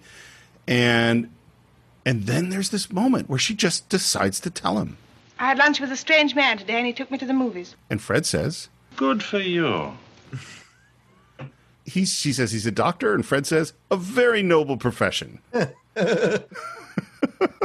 And her performance is so layered because you see her put on the face of, I'm just telling you about a casual thing, it's no big deal. And you see underneath the stress of, why am I doing this? I shouldn't do this. I have to do this. How is he going to react? And then he reacts in the strangest way. Yeah. And I love this. I thought perhaps we might ask him to dinner one night. By all means. Who? Yeah. Right. Which means he hasn't been listening at all. He's No. just been placating her while he plays the crossword puzzle. He has been half or quarter listening. Sure. He's heard the words enough to respond to them. Right. Must it be dinner? Well, you're never at home for lunch. Exactly. Again, this is a moment where I'm Fred. And what does she do? She cracks up. Oh, Fred. This is a scene where we have dialogue going on that has two entirely different meanings. Because she says, I'm an absolute idiot worrying about things that don't exist. Right. And what she's talking about is this potential affair. It's nothing. It's all she did was have lunch with this guy. Nothing has happened. Right. But what he is hearing is that she was worrying about her son getting hit by the car. Mm-hmm. And so they're having parallel conversations that have total double meanings. And then it's the next Thursday, and she has a plan. She's just going to show up out of politeness and say, hey, we can't do this. And he doesn't show. Right. He doesn't show. And she sees the same cellist at the lunch place, but it's not funny. She walks by the hospital. Nope. Went to see a movie. Didn't like it. Then she ends up back at the train station. Again, the conductor and Myrtle and Albert are having their thing, which... By the way, this might be my favorite British line of all time of this particular culture. Now look at me Banbury's all over the floor. It's just so like of a particular era. And then what do we hear? A bell. And we know that she's thinking about him, and she walks out and she's like, oh, he didn't come. Right. Like, I was going to let him down, but in fact, he backed out. And maybe that's a good thing, you know? Like, oh, it's over. I don't have to worry about this anymore. Yeah. And then on the platform, there he is. Running up, and the music hits, and they are far away, and we cannot hear what they're talking about. Then he gets in his train. I'm so glad I had a chance to explain. I didn't think I'd see you again. I'm sad. I mean, quickly. Which I love. Because he didn't explain to us. Right. But we know he explained to her, and the joy on her face, and he says, Next Thursday. Yes, next Thursday. Goodbye. Thursday. Goodbye. All the resolve, all the decision of like, this was silly, this was dumb, it's not important. Oh, he didn't come. Good. That's good. He didn't come. And instantly, next Thursday. Yes, next Thursday. Yep. And then the smile on her face just drops. Yeah. And now it's the next Thursday, and they're laughing to Donald Duck in the movie theater. By the way, both of these lines are great, and so I'm going to read them, although I'll probably cut to them saying them. The stars can change in their courses, the universe go up in flames, and the world crash around us, but there'll always be Donald Duck. Oh, I do love him so. His dreadful energy and his blind, frustrated raging. Those are wonderfully British good descriptions of Donald Duck. It's the big picture now. Here we go. No more laughter. Prepare for tears. It's right about this movie. And the movie was bad, so they leave and they end up at the Botanical Gardens. And then he decides they wants to get a boat. And it's not boat season, but they manage to get a boat, and they're out rowing the boat. And I love this too, as they're rowing the boat, who is she talking to? Because who is this whole voiceover monologue to? Oh, we had such fun, Fred. I felt gay and happy and sort of released. That's what's so shameful about it all. That's what would hurt you so much if you knew. That I could feel as intensely as that, away from you, with a stranger. Happy and sort of released. I know exactly what that feeling is. And it doesn't matter what you're released from. Maybe it's you didn't have to go into work that day, or you didn't. There was a time I'd been dealing with a lot of family stuff. Mm-hmm. Relatives were in town, and there was lots of family events. And then I had to go shopping. And I got in my car to go run a couple of errands, and I was alone, and I felt gay and happy and sort of released. I just yes, I get to listen to my audiobook, and I'm podcasts, and I'm a driver, and we go to the grocery store, and I was so happy to just not have to deal with people for an hour. And then they crash into the chain because he's not a very good rower. Right. And he goes, okay, I'm going to it's so dumb what he does. He's holding onto this thing and pushing the boat away, and then he's just hovering over the water and ends up in the water. Yeah. And they laugh. And we end up at like the boatman's house, and they're having tea, and it's all very quiet, and there's looks. And then he says, You know what's happened, don't you? And she says, Yes. Yes, I do. And he says it. I've fallen in love with you. and she says, yes, I know. Mm-hmm. It's not a happy moment. No, of course not, because of the implication, you know. And once again, the movie theater foreshadows what's coming. The joy is the Daffy Duck, Donald Duck. The joy is that it's almost childlike, right? The infancy of a relationship is childlike, and the joy and the wonder, and you're in that honeymoon phase. But then he says it as a kind of a prescient thing, and he says, "Now come the tears, big picture. Now come the tears, big picture," meaning everything that's involved in this relationship, and everything that will fall apart if we continue in this relationship. And so, when they're having that moment, it just harkens back to the movie theater. Well, and I think that's 100% correct. And I think also that the reason it's not a happy moment is because they love their spouses. Yes, absolutely. Yes. Is that and this is why there's no bad people in this movie, is that it's not that they have people they hate. First of all, it's not that their spouses are bad people. And second of all, it's not that they're bad people. Right. They're all good people. Yeah. And so the knowledge of I've fallen in love with you is hand in hand with, I'm going to cause pain somewhere. Yeah. Somewhere there's going to be pain. Please tell me honestly if what I believe is true. What do you believe? That it's the same with you. Sounds so silly. Why? I know you so little. It is true, though, isn't it? Yes, it's true. And she is fighting it. We must be sensible. Please help me to be sensible. We mustn't behave like this. We must forget that we've said what we've said. And he says, not yet. What I think is interesting with, and again, he is definitely more aggressive through the whole thing. Right, through her point of view. Yeah. He knows it's doomed just as much as she does. Yeah. But he wants to hold on to the moment. Let's just hold on to it. But he seems less emotionally affected by the loss of it than she does. But then again, we're not in his head. Right. But he's also proper British, right? Yeah. So he's not going to show that emotion or start bawling or start feeling like desperate. It's even when she said initially, like, to meet the next Thursday, and she finally says no, and he gets it, he just says, all right. There's not a kind of like, please, you don't understand. But then when, like this situation, he's like saying to her, like, not yet. Like, let's enjoy this a little bit more. We'll hit that line. So he's very aware of what's going to happen. So I think your point you could absolutely rewatch this film and see Terrence Howard's character as a little bit selfish through the movie because he's the aggressor. He doesn't let it go. He's the one that takes her to the movies. He's the one that says, not yet. He's the one that didn't show up until the last possible moment in the meeting when they were supposed to go after he said to her, like, please meet me next Thursday. He shows up right at the last minute before they jump on a train.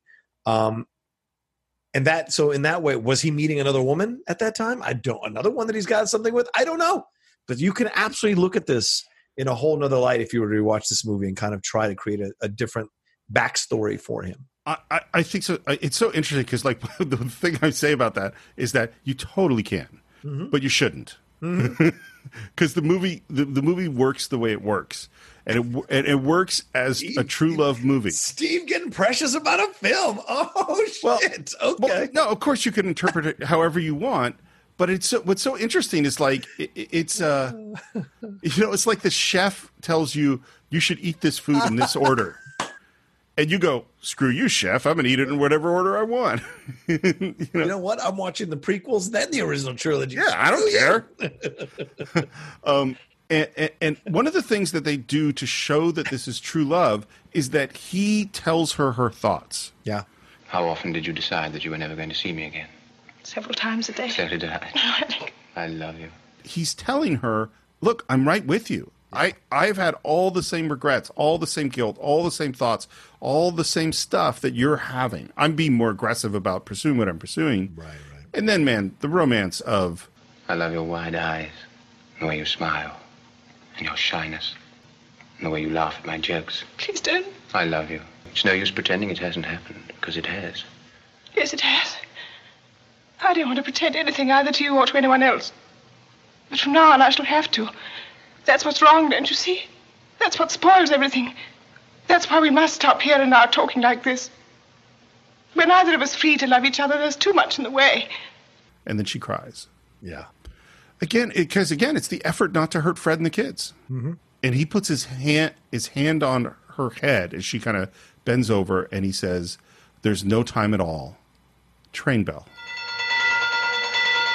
And we're back at the train and at the train station, and they're in sort of the tunnel. He leans in for a kiss, and she says no. And he says, "I love you so." And then they do kiss. And then we're back with Fred and the music. Hi, Laura. And that Rachmaninoff has gotten loud. Yeah. Painfully loud in terms of the mix. And so, and it's both because the radio is playing too loud in the house, but it's also because the danger of what's happening. Mm-hmm. Their romance is represented by the music, and now it's too loud.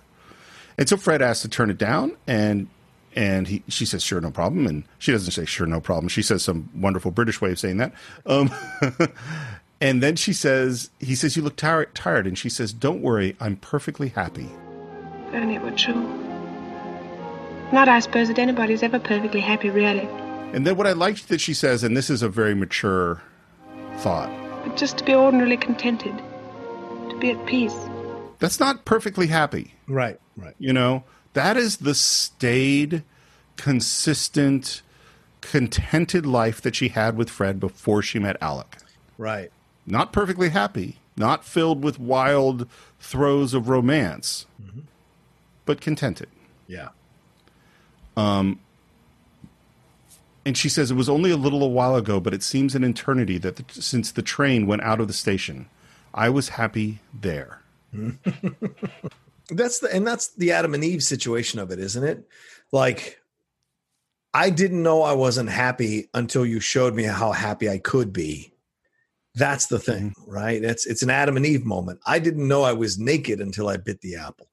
Yep. And I think a lot of people have that experience, like, oh my, because it takes another person kind of because you're so close to the situation, you can't see it. So it takes another person kind of walking into your life. And like you said, Steve, maybe having that fantasy or pursuing it that wakes you up to the fact that you were unhappy in the situation. And sometimes, and I've heard this before, I've heard this from people, like sometimes the mini affair, as long as it's never found out, lets the recharges the relationship, and helps you reappreciate the partner you were with, right? And of course, other times it leads to terrible things. But like, there are the moments where this kind of stuff happens on both sides, men and women, where there's that mini affair, and it kind of wakes you up and go, yeah. Like someone wise once said, your partner's never going to be the A to Z. Literally was about to say that. So clearly we were on the same page in this. There we go. I know it's come up before. The A to Z theory is that you're not going to get everything for your partner. You might get A to T, but there's going to be some things that are missing, and there are going to be some irritating things your partner does that really bug you, and that's life. This movie is a perfect example. Yes, it is. I think Fred's a great guy. I think she gets lots of great things from Fred. And the thing about the A to Z theory is, let's say you're missing W. Right. That's someone who wants to watch movies with you, or someone who likes to go dancing, or someone who loves, horror novels or whatever. Right. And then you meet someone who's all about the W. Yeah. And then you have the feeling of being gay and happy and sort of released. Right. Everything is right with this person. And of course, because I am not a believer in true love and perfect romance, that if Alec and Laura did get together, eventually things would not be so romantic. Yeah, right. That they're going to find the parts of each other that they don't like at some point. Right. They're just not having them now. But right now, she is walking on air. She goes into the train. She doesn't even pretend to read. And then as the camera pushes in on her face, we have just the full fantasy. And we have, again, this is very technical, is superimposed on her face.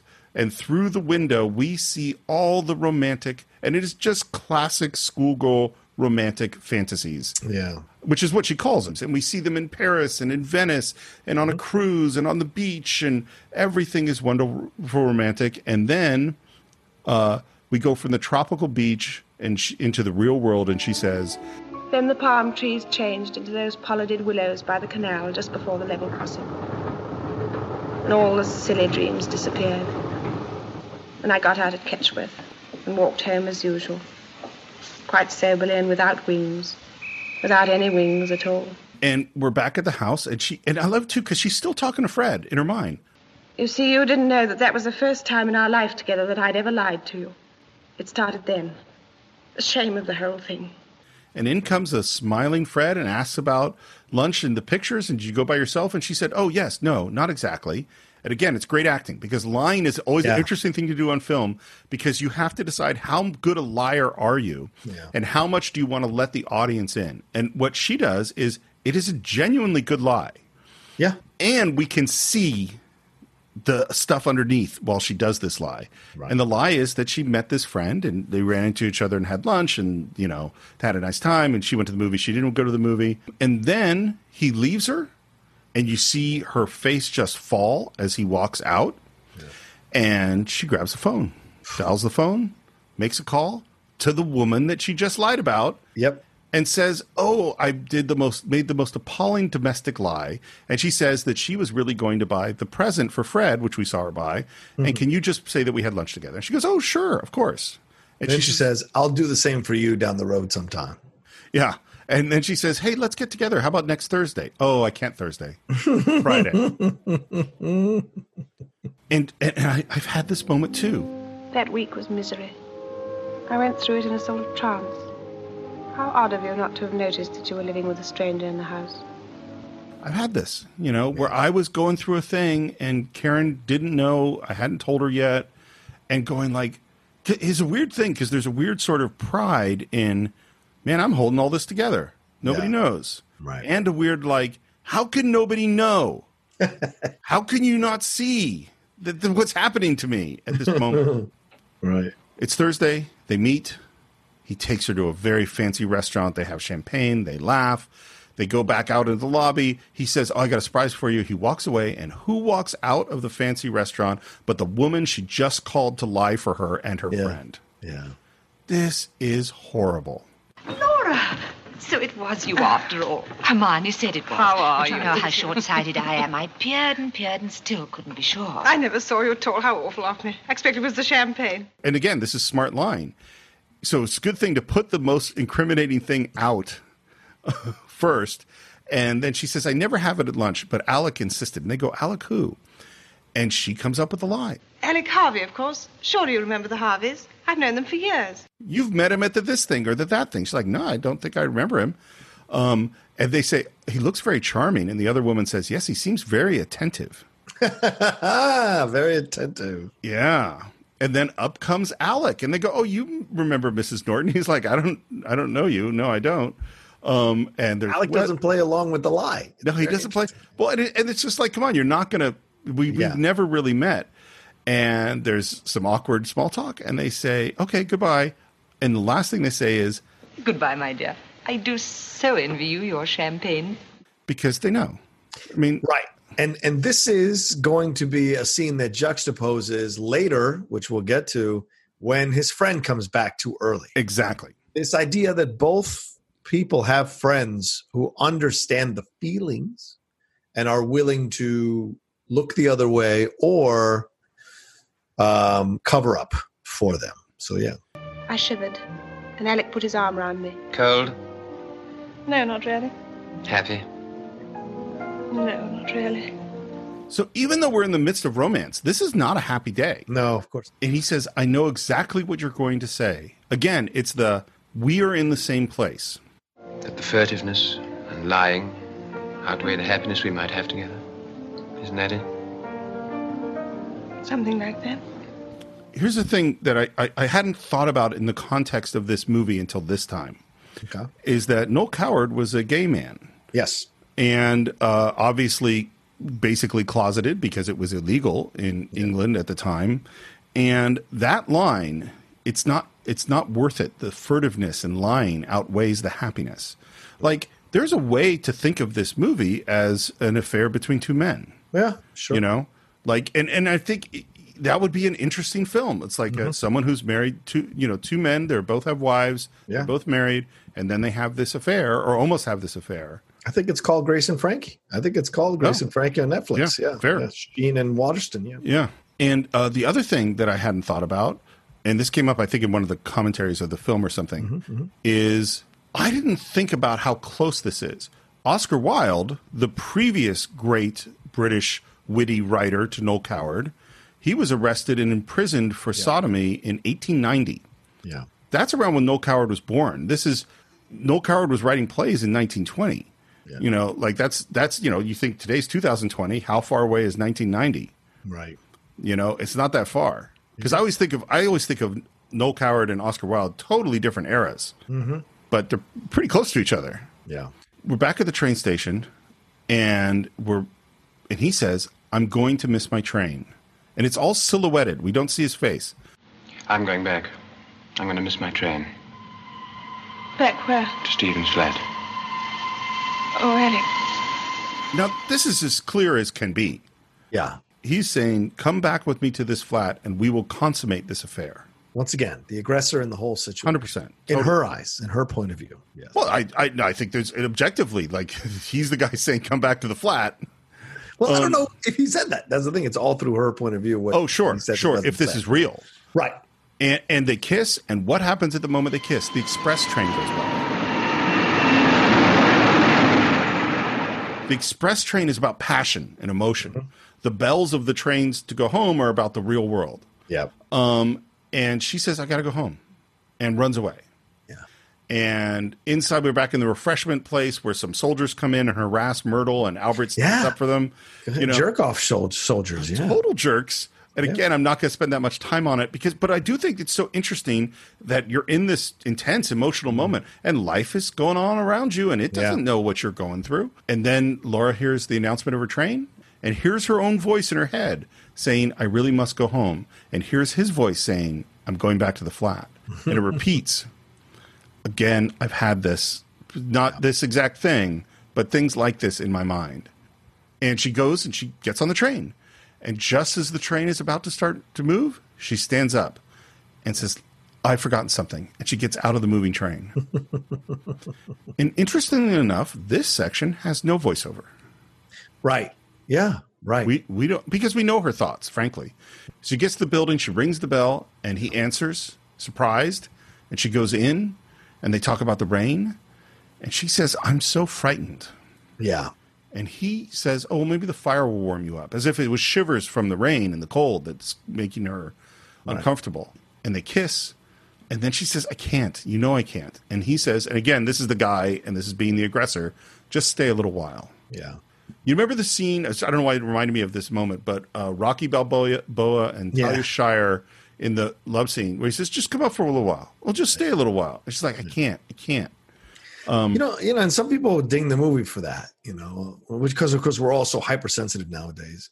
But some people ding the Rocky movie for that. Oh, he like tricked her upstairs and then he trapped her in the apartment. I'm like, have any of you ever fucking like? It just frustrates me sometimes. Like some relationships are born out of that. Some relationships are born out of that moment of like one person wanting to kind of seduce the other person to come upstairs and the other person being timid and not sure and not shy and coming up there. And then their walls come down because they've been afraid to care for somebody or afraid to connect with somebody. And someone has to come along who kind of knocks those walls down. And so that does happen. It doesn't mean that every single time it's correct the way to do it, but this is a movie and it's a love story. And so people try to ding a movie like that. It drives me up a fucking wall, man. And so I think this kind of thing is, like you said, Steve, there's a way to look at this movie and there's a sweetness here and a love here, but there's also an aggressive approach by Terrence Howard to make this happen, and Trevor Howard. Sorry, not Terrence, right? That's a very different approach. But Trevor Howard, and not necessarily an aggressive approach, but maybe aggressive for that time, and insisting in it because he's in that flat and he's certainly going to do something in that flat, of course, when she shows up. But the thing I wanted to say earlier, and I will. Let me just. Yeah, sure. We talked about the Rocky thing when we talked about Rocky. I 100% agree with you. Yeah. Like there have been other times, obviously Blade Runner's come up a bunch and other things. Is that, and this is the thing, and it's true of this movie, is that Rocky is right. Right. And Talia Shire really does want to be there. Right. That's what she really wants, right. And he sees it. And will I say to my son, like, hey, kid, this is what you should do. Get her up in your apartment and get in her way when she wants to. No, of course not. I don't think that behavior is correct. But I do think it's correct for them in that moment, in that relationship. Exactly. And these characters are in the same place, too. Yeah, right. You know, and he would, if she says, I got to go, he'd let her go. Right, of course. You know. But by the same token, I also say this. It always takes two to tango, and I never, ever buy when people say, when they cheat, like, oh, it just happened. Oh, it came out of the blue, or just happened. Bullshit. Her walking to that flat, she can choose not to walk to that flat. And I think in every affair, both sides make a decision and a choice. And it's up for other people to forgive, but you can never say, oh, it just surprised me. It was out of the blue. I had no idea. Bull. You always make a decision to cheat. And that's the thing at the end of the day. And it's your decision if you want to feel poorly or understanding about them. And in this situation, the film doesn't judge, as we've said over and over again. So it allows us to feel whatever we would like to feel as we watch this go forward. Well, what I think is there's no question when she ggets off that train, she knows that sex is a possibility. I mean, she's not a fool. Sure, absolutely. When he says, I'm going back, I'm going to miss my train and go back to the flat. And she says no. Well, the reason she says no is because she's saying, no, we can't actually consummate this affair. Right. And when she gets off the train, and everybody has the right to back out at the last possible moment if they go, but she is thinking, of course. Her brain is going, I am going to have an affair with him. No, I can't. Yes, I will. No, I won't. That's what's happening with her right now. Yeah. And so, and I believe that if Steven, the guy who owns the flat, doesn't show up in the next minute, I think they do have an affair. Yeah, that's a good point. I think they do. That's why she came back. That's why. Yeah. And yes, there's going to be some resistance, and yes, they're going to feel guilty, and they're going to. But I think it's going to happen. Yeah. But it doesn't happen because they hear the door, and he rushes her off the back stairs, and she runs away. And now we're left, and this, in fact, breaks all the rules of the movie because now we're going to have the only scene in the film where she isn't there. Because everything else is her flashback, and she was not here for this scene. Interesting. Yeah. So how can she even tell us this scene? It breaks the rules. Oh, it does break the rules. Yeah. Well, and you know what? I mean, did you bump on it? I bet you didn't. No. I did. I never did. Nope, I didn't. I mean, I've seen this movie 10, 15 times. I thought about it this time. But I did, because I think the movie totally works. And this scene with this guy, the owner of the flat, is kind of amazing. Yeah. The dialogue is dialogue that only Noel Coward could write. It is so British, articulate, urbane dialogue. And it's so rough because he comes in and finds, he says, oh, I had a cold, so I came back early. And then he sees the scarf that she left behind. Oh, no, my dear Alec. You have hidden depths which I never even suspected. Look here, Stephen. For heaven's sake, Alec. No explanations or apologies. I'm the one who should apologize for returning so inopportunely. And then he said, and I love this, he comes up with Alec's lie for him. Yeah. It's quite obvious to me that you were interviewing a patient privately.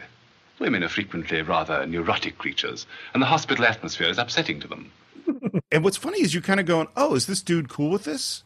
Is your first sort of thought. But then the sort of venom inside, it's like, because what he's really saying is, dude, you brought a chick back to my apartment? Yeah, what the hell? You're going to have sex with some woman in my bed? That's true. That is not cool. Right. But he's so British that he expresses it in this totally weird way. I'm surprised at this farcical streak in your nature, Alec. Such carryings on are quite unnecessary. After all, we've been friends for years, and I am the most broad-minded of men. And then you cut to Alec, and you realize, like, Alec is embarrassed and humiliated and also kind of irritated at the way this guy's poking at him. You're perfectly right. Explanations are unnecessary, particularly between old friends. I must go now. Very well. I'll collect my hat and coat. Goodbye. Perhaps you let me have my latchkey back. I only have two, and I'm so afraid of losing them. You'll know how absent-minded I am. And now you suddenly go like, oh, I think this friendship's over. Yeah. Because they're British, so nobody expresses any emotions. You're very angry, aren't you?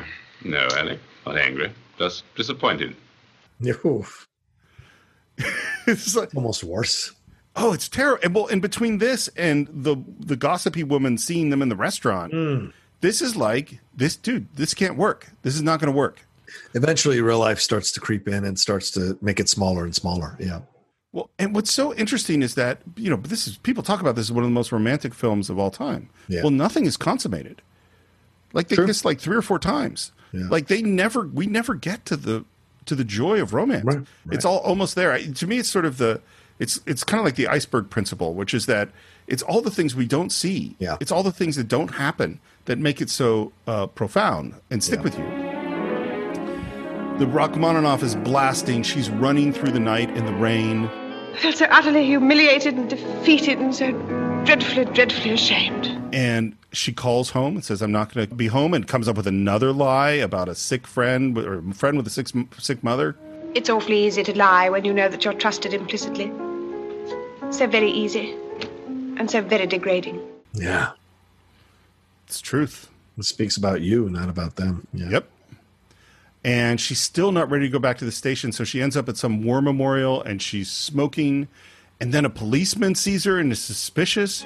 I walked away, trying to look casual, knowing that he was watching me. I felt like a criminal. Gets to the refreshment room, orders a brandy, tries to write a note, can't figure out what to write, drops her head in her hands, and in comes Alec.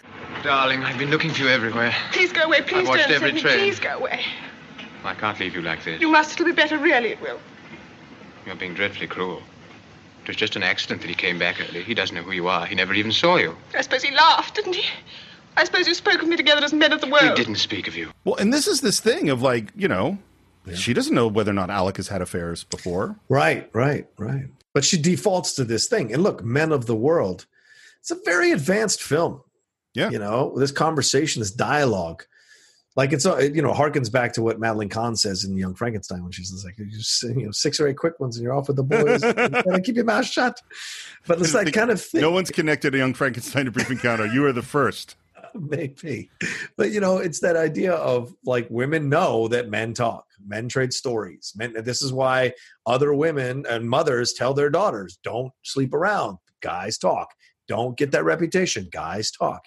It's never the other way around because it's a patriarchal society. It's never the other way around, So yeah, in this situation, even more so at this time in Britain, Yeah. And he says, we love each other. That's all that matters. And she says, and this is the movie right here. We know we really love each other. That's true. That's all that really matters. It isn't all that really matters. Other things matter too. Self-respect matters and decency. I can't go on any longer. And this is why it's a doomed romance. And she knows it. And he does too. And this is why I go, I think you have to reject the Alec as a player scenario. Right. Because he says, I can't look at you now because I know something. I know that this is the beginning of the end. Not the end of my loving you, but the end of our being together. So he's saying, we're not going to sleep together. It's not going to happen. This is going to end, and it's going to be terrible for us, and we both know that's the right thing. Yeah. But he still goes like, but we can't break it off right now. we gotta ease into it. Not quite yet. And then he explains that he's going to leave. He's going to leave the country. Do you want me to stay? Do you want me to turn down the offer? Oh, don't be foolish, Eric. I'll do whatever you say. I love her response. That's unkind of you, my darling. And it's true. It's like, don't put it on me, man. Yeah. Like, it's not like, yes, I can't be the person that makes that decision. Right. And they basically agree that we're going to see each other one more time on the next Thursday. Forgive me. Forgive you for what? For everything. For meeting you in the first place. For taking the piece of grit out of your eye. For loving you. For bringing you so much misery. And her response, I'll forgive you if you'll forgive me. And what's so beautiful, she says that. The train starts to move away, and she's in the train in these great compartments we don't have anymore, where she's leaning out the window, which you can't do anymore. And the pace of that train pulling away is so perfect. Yeah. And I wonder if the train is not moving and the camera is on a dolly moving backwards. Oh, yeah. Oh, because it's just, I don't know that you can move a train that smoothly at that perfect pace. Yeah. And just we hear, the last thing we hear as she goes inside is Thursday. Today was our last day together. Our very last together in all our lives. I met him outside the hospital as I'd promised at 12:30. At 12:30 this morning. That was only this morning. And they met at 12:30 and he hired a car and they went to the same bridge. And the hours went very quickly, and now we're at the station. As we walked through the station, I remember thinking, this is the last time with Alec. I shall see all this again, but without Alec. And this is the moment. So Karen and I had seen this many times a long time ago. But Karen hadn't seen it in a long time. And this moment, as they're walking to the station, is where she remembered what was about to happen. Mm-hmm. Like, and I think even if you're seeing it for the first time, you as an audience, at some point are going to put together that we're actually returning to the opening of the movie. Right. You know, because they arrive at the cafe and they're sitting down and they're kind of talking, not being able to talk a lot. I wish I could think of something to say. It doesn't matter not saying anything, I mean. I'll miss my train and wait to see you in No, please don't. I'll come over with you to your platform, I'd rather. Very well. This is the moment of the beginning of the movie. I love you with all my heart and soul. I want to die. If only I could die. I love his response. If you die, you'd forget me, and I want to be remembered. She says, me too. Yeah. Yeah. That's good. Wait, who offers to write? Is it her or him? He does. Yeah, right. Yeah. So she's always got to be the one that's like... She's the stronger. Yeah. And he says, he looks at his watch, and he says, we've still got a few minutes. Yeah. And just as that few minutes comes out of his mouth, we hear Laura. Laura, what a lovely surprise. Yeah, Chatty Cathy. And she walks in. And it is so like, because now you've been through all this. And, right. And they're building up to their final goodbye, their last moment that they ever get to see each other, they ever get to talk each other, ever get to say that they love each other. And that moment is destroyed. Well, and it's a microcosm of the entire movie, that moment. Exactly. Right? Because it's like the real world has been creeping in and getting in the way of them consummating the love or fully embracing the love and letting go of everything. Like real life always creeps in at the most inopportune moment to keep it from being fully realized and for us being fully swept up in it. Do you know what I'm saying? Yep. And I think that's so important and kind of brilliant about the film as well, you know, because she comes in and just demolishes it. And she's a jackhammer just demolishing this thing. Well, and I think when you're young, you can believe that you're going to have these a lot of these moments that are these amazing things are going to happen. Yeah, right. and it's not that in life we don't have some of those moments. We do. Sure. But most of the time as you get older, you have to learn to accept the fact that that's not going to happen. Most of life is just life. Right. You know, and we can hope to be ordinarily contented as she talks about her marriage. Right. But, you know, there's so many times where I've had this is the thought that has occurred to me as I've grown older of just like, it's not your night. Like, not your night, kid. It's not your night. You know, like I don't know if you've been at a party and you really wanted to cut loose and have a great time, and then you're kind of with the wrong group of people and you're not having a good. And it's like, you know what? It's not your night. Like, go home, go to sleep. It's nothing's going to happen here. It's not your night, and this is certainly not their night. Yeah. And of course we hear the same dialogue going on, and the camera's just pushing in on her, and the light fades out behind her, and we hear just a little bit of a very noticeable line, which is, No sugar. It's in the spoon. Alec behaved so beautifully, with such perfect politeness. No one could have guessed what he was really feeling. that is the most British line. and then what happens? The bell. There's your train. Yes, I know. Yeah. Once again. Back to reality. The train now arriving at platform 4 is the 5:40 for Shirley, Lee Green, and Langley. Do you want to know who the announcer is for all these trains? No. It's Noel Coward. Oh, nice. Okay. She looks at him. He can barely look at her. Mm-hmm. It's exactly what we saw before. Yep. And we see the exact same shot of his hand on her shoulder. Mm-hmm. And then this shot is so great because we're framed on the door. Yeah. She's looking at the door and she sits right into frame. She doesn't even get the last look of him walking away from her. Right. She has to look at this woman. Yeah. Is that the train? Oh, can you tell me, is that the Ketchworth train? No, it's the Express. And again, this very strange line. Of course, that doesn't stop, does it? Right. And now, because I don't think we thought about this. No. We haven't thought about this. You know, it happened at the beginning of the movie and she disappeared for some reason. We don't know what it is. And The camera is pushing in on her, so no voiceover. And it is, as it pushes in, it starts to tilt into a Dutch angle. And then we hear the slow building screech of the train. And it is a really intense, dissonant moment. And I think in this moment, we're going, oh no. Yeah. You understand. And it's interesting that a movie that has been so much tell with the voiceover is also really good at show. Yeah.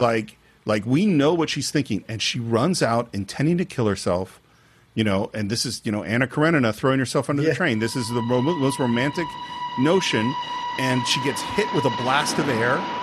And of course, the whole thing started with her getting hit with a blast of air and some grit in her eye from the express train, and she stops. And the shot is still in a Dutch angle. Close-up of her face with her hair blowing is amazing. Yeah. And slowly but surely, the camera goes back from tilted to straight. Because she's leveling out. Yeah. She's leveling out. She's getting back under some level of control. Yeah. This is a master filmmaker at the very beginning to me. You could see the moves. And what she says is so amazing. She says, I should like to be able to say that it was the thought of you and the children that prevented me, but it wasn't. I had no thoughts at all. Only an overwhelming desire not to feel anything ever again. And then we're back home. And we go back to her face, sitting in the chair. And Fred is staring at her. And this look of just profound compassion comes over his face. Yeah. And he crosses to her. And I love the staging of this because he kneels down by her chair. He doesn't sit in front of her. He kneels below her. Yep. Whatever your dream was, it wasn't a very happy one, was it? And she shakes her head, no. And he says, because this is what you do when you're a husband. Is there anything I can do to help? And I love that she puts her hand on his hand. Yeah. Because she knows who Fred is, and she knows that he loves her. And that means something to her. It's really important. And then he says, and this line is an amazing line. You've been a long way away. Thank you for coming back to me. Yeah, right? Oh, such a great line, man. It's a great moment. And she embraces it. I was funny. I was watching the second time I was watching it through with the commentary track. And, commentary tracks are always mixed bags. This wasn't a terribly good one. It was okay. And I always have the subtitles on so I can kind of be paying attention to the movie while I'm listening to the commentary track. Yeah. And when it got to this moment, man, I didn't hear anything the commentary guy said for a while. And I just burst into tears again, just watching this because thank you for coming back to me. Mm-hmm. Because we don't know what Fred knows. Right. But Fred not only knows something was going on, he's more perceptive than maybe we might have given him credit to. And maybe more than she might have given him credit to. Yeah. Before. Yeah. But he's also okay with it. Yes. You know what I mean? Yes. Like he loves her. Right. It's a very almost feminist movie, you know? Like it's very much like, yes, of course you're a person and you're having your own experience and I'm sharing this life with you. Yeah, it's a really profound moment. Yeah, I agree. And the last thing we see is the image of a train station, and that is the end of the film. Yeah. We have talked 30 or 40% longer than this movie is. It's a very short film that we talked a long time on. Yeah, there you go. That's why you go to the Cinephiles, people. The first screening they had, a whole bunch of people laughed at the most sentimental moments. Oof. And David Lean was crushed. I bet. He felt that maybe he got the whole mood wrong. The critics really liked it. It hit just at the end of the war. It's in a strange way, in addition to being a movie about affairs and about brief encounters, it's also a movie about duty and doing what is right and doing what you are supposed to do and maintaining the social structures, even though it hurts you. And I think it fits very well into that final, weeks of World War II. It was a huge hit for Rachmaninoff, as I said. It was nominated for Best Director, Actress, Screenplay. It won none of them. One of the interesting things, I don't care that much about Rotten Tomatoes and things like that, but I'm always interested to see the difference between what the critics think and what the audiences think. Right. And this is 91% for the critics and 91% for the audiences. There you go. It's right even. Here's a quote that I like. This quote is from Catherine Altman, who's Robert Altman's wife. Mm-hmm. She says, "One day years ago, just after the war, Robert had nothing to do, and he went to a theater in the middle of the afternoon to see a movie. Not a Hollywood movie, a British movie. He said the main character was not glamorous, not a babe, and at first he wondered why he was even watching it. But 20 minutes later, he was in tears and had fallen in love with her. And it made him feel that it wasn't just a movie. And that film, of course, is Brief Encounter. Wow. So I'm curious. We've had a long conversation. Yeah. How are you feeling about Brief Encounter? Well, if I'm doing my final thoughts, I will say, one of the joys of Cinephiles is you and I talking about movies. And most of the time we're talking about movies that we both feel the same way about. And we're just enjoying going through the beats and the scenes and the moments and, laughing and getting emotional or enjoying or even feeling the tragedy of these films as they go along. But this is every once in a while and every once in a very, very long while, there is a movie that both of us come at it from different points of view, from different opinions about the movie. And this is one of those moments, or this is one of those episodes where I come out better from having had the conversation with you about the movie, appreciating the movie, respecting the movie, and understanding the movie in a better way, in a more profound way, that now I feel like this is an actually fantastic film and a film that I would actually enjoy watching all over again after our discussion. And hopefully some of you all who've maybe only given it one chance or have never found an interest in seeing it, maybe you're listening, because I know a lot of you listening to us will listen to us even though you haven't seen the movie and then go watch the movie with our perspectives in your head. So maybe some of you will take a chance on this movie who maybe were on my side and now want to give it a chance and watch it with our perspectives in your head as well. So that's what I would say. This is actually a very well done film, incredibly well acted, very poignant and tragic and emotional, a surprisingly emotional film with way more depth than you would think. And certainly a film that should be appreciated as we go forward. And now I understand why it's in the top 10, almost, and was number 2 in the British, in the eyes of the British people for quite some time of British films. So that's my final thoughts. So one quick thing, if you do decide to watch it again, I'd definitely watch it with Lindley. Yeah. Absolutely. This is a good movie to watch with your significant other. Yeah, and occasionally say to her, "Don't you dare do this." Yeah, exactly. This is a cautionary tale. So here's the thing I find fascinating about this movie is this movie manages to perform what I think is almost a magic act. Okay. Which is, in one sense, it is a movie clearly about true love. Yes. And it is a movie that is definitely romantic. And most of the time that you see a movie that is super romantic and about true love, it's not necessarily going to be the most realistic. Right. It's because to go off into the fantasy world, the princess and the prince and the romantic, we're going to kind of leave behind sort of the realism of everyday life. And this movie is firmly grounded in realism. It's firmly grounded in real life. And in fact, it's the conflict between the real, ordinary stuff that you have to do, the kids and the home and living your life and the promises you've made and what life really is that creates the tension in the film. It's those things coming together, true love, real romance, that cannot possibly exist because of our duty in our real world. Yeah. And the choices, and I think in a lot of ways this is very influential on me. I hadn't thought about it before. I don't like bad guys. Like if you look at all the screenplays I've written, I really don't write bad guys. I like people that you might think are doing things that you don't like, but the more you look at them or see them from their perspective, then all the decisions they're making make sense. Right. This is a movie without bad guys. This is a movie with good people who want to do the right thing, that are caught up in something. And again, I think Celia Johnson's performance is amazing. Trevor Howard is great. And Fred is the rock.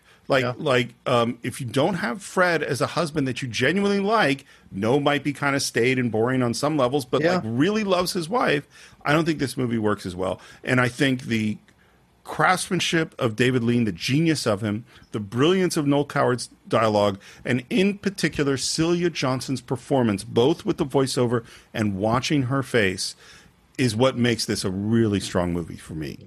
Yeah, agreed.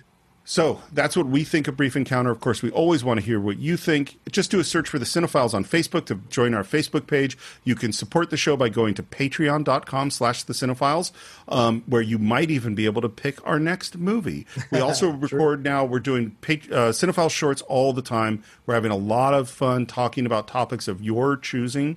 You can buy or stream Brief Encounter along with every other movie we've ever reviewed on cinephiles.net. You can follow Cinephiles on Twitter at Cine_Files, on Instagram at the Cinephiles Podcast.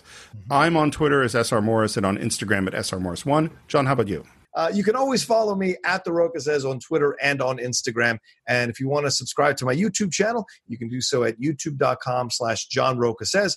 Some new co-hosts are coming on to my programs to kind of expand the channel. 2 female co-hosts are coming on, Alex Shashak and Sabrina Martinez. Sabrina Ramirez, rather, coming on to my channel as well to kind of, give it a little bit of a ladies vibe as well. Expand the approach. And one last thing, the Patreon, please, my Patreon, patreon.com/John Rocha. We just announced 4 new shows for the Patreon, and one of them is called Criterion Corner, where I spend about 20 minutes talking about one of my favorite Criterion films and maybe encouraging you to buy it. So a lot of stuff going on there in my world. So come be a part of it, please. Be a part of all of that, and make sure to come back next week where we'll have another great film on the Cinephiles.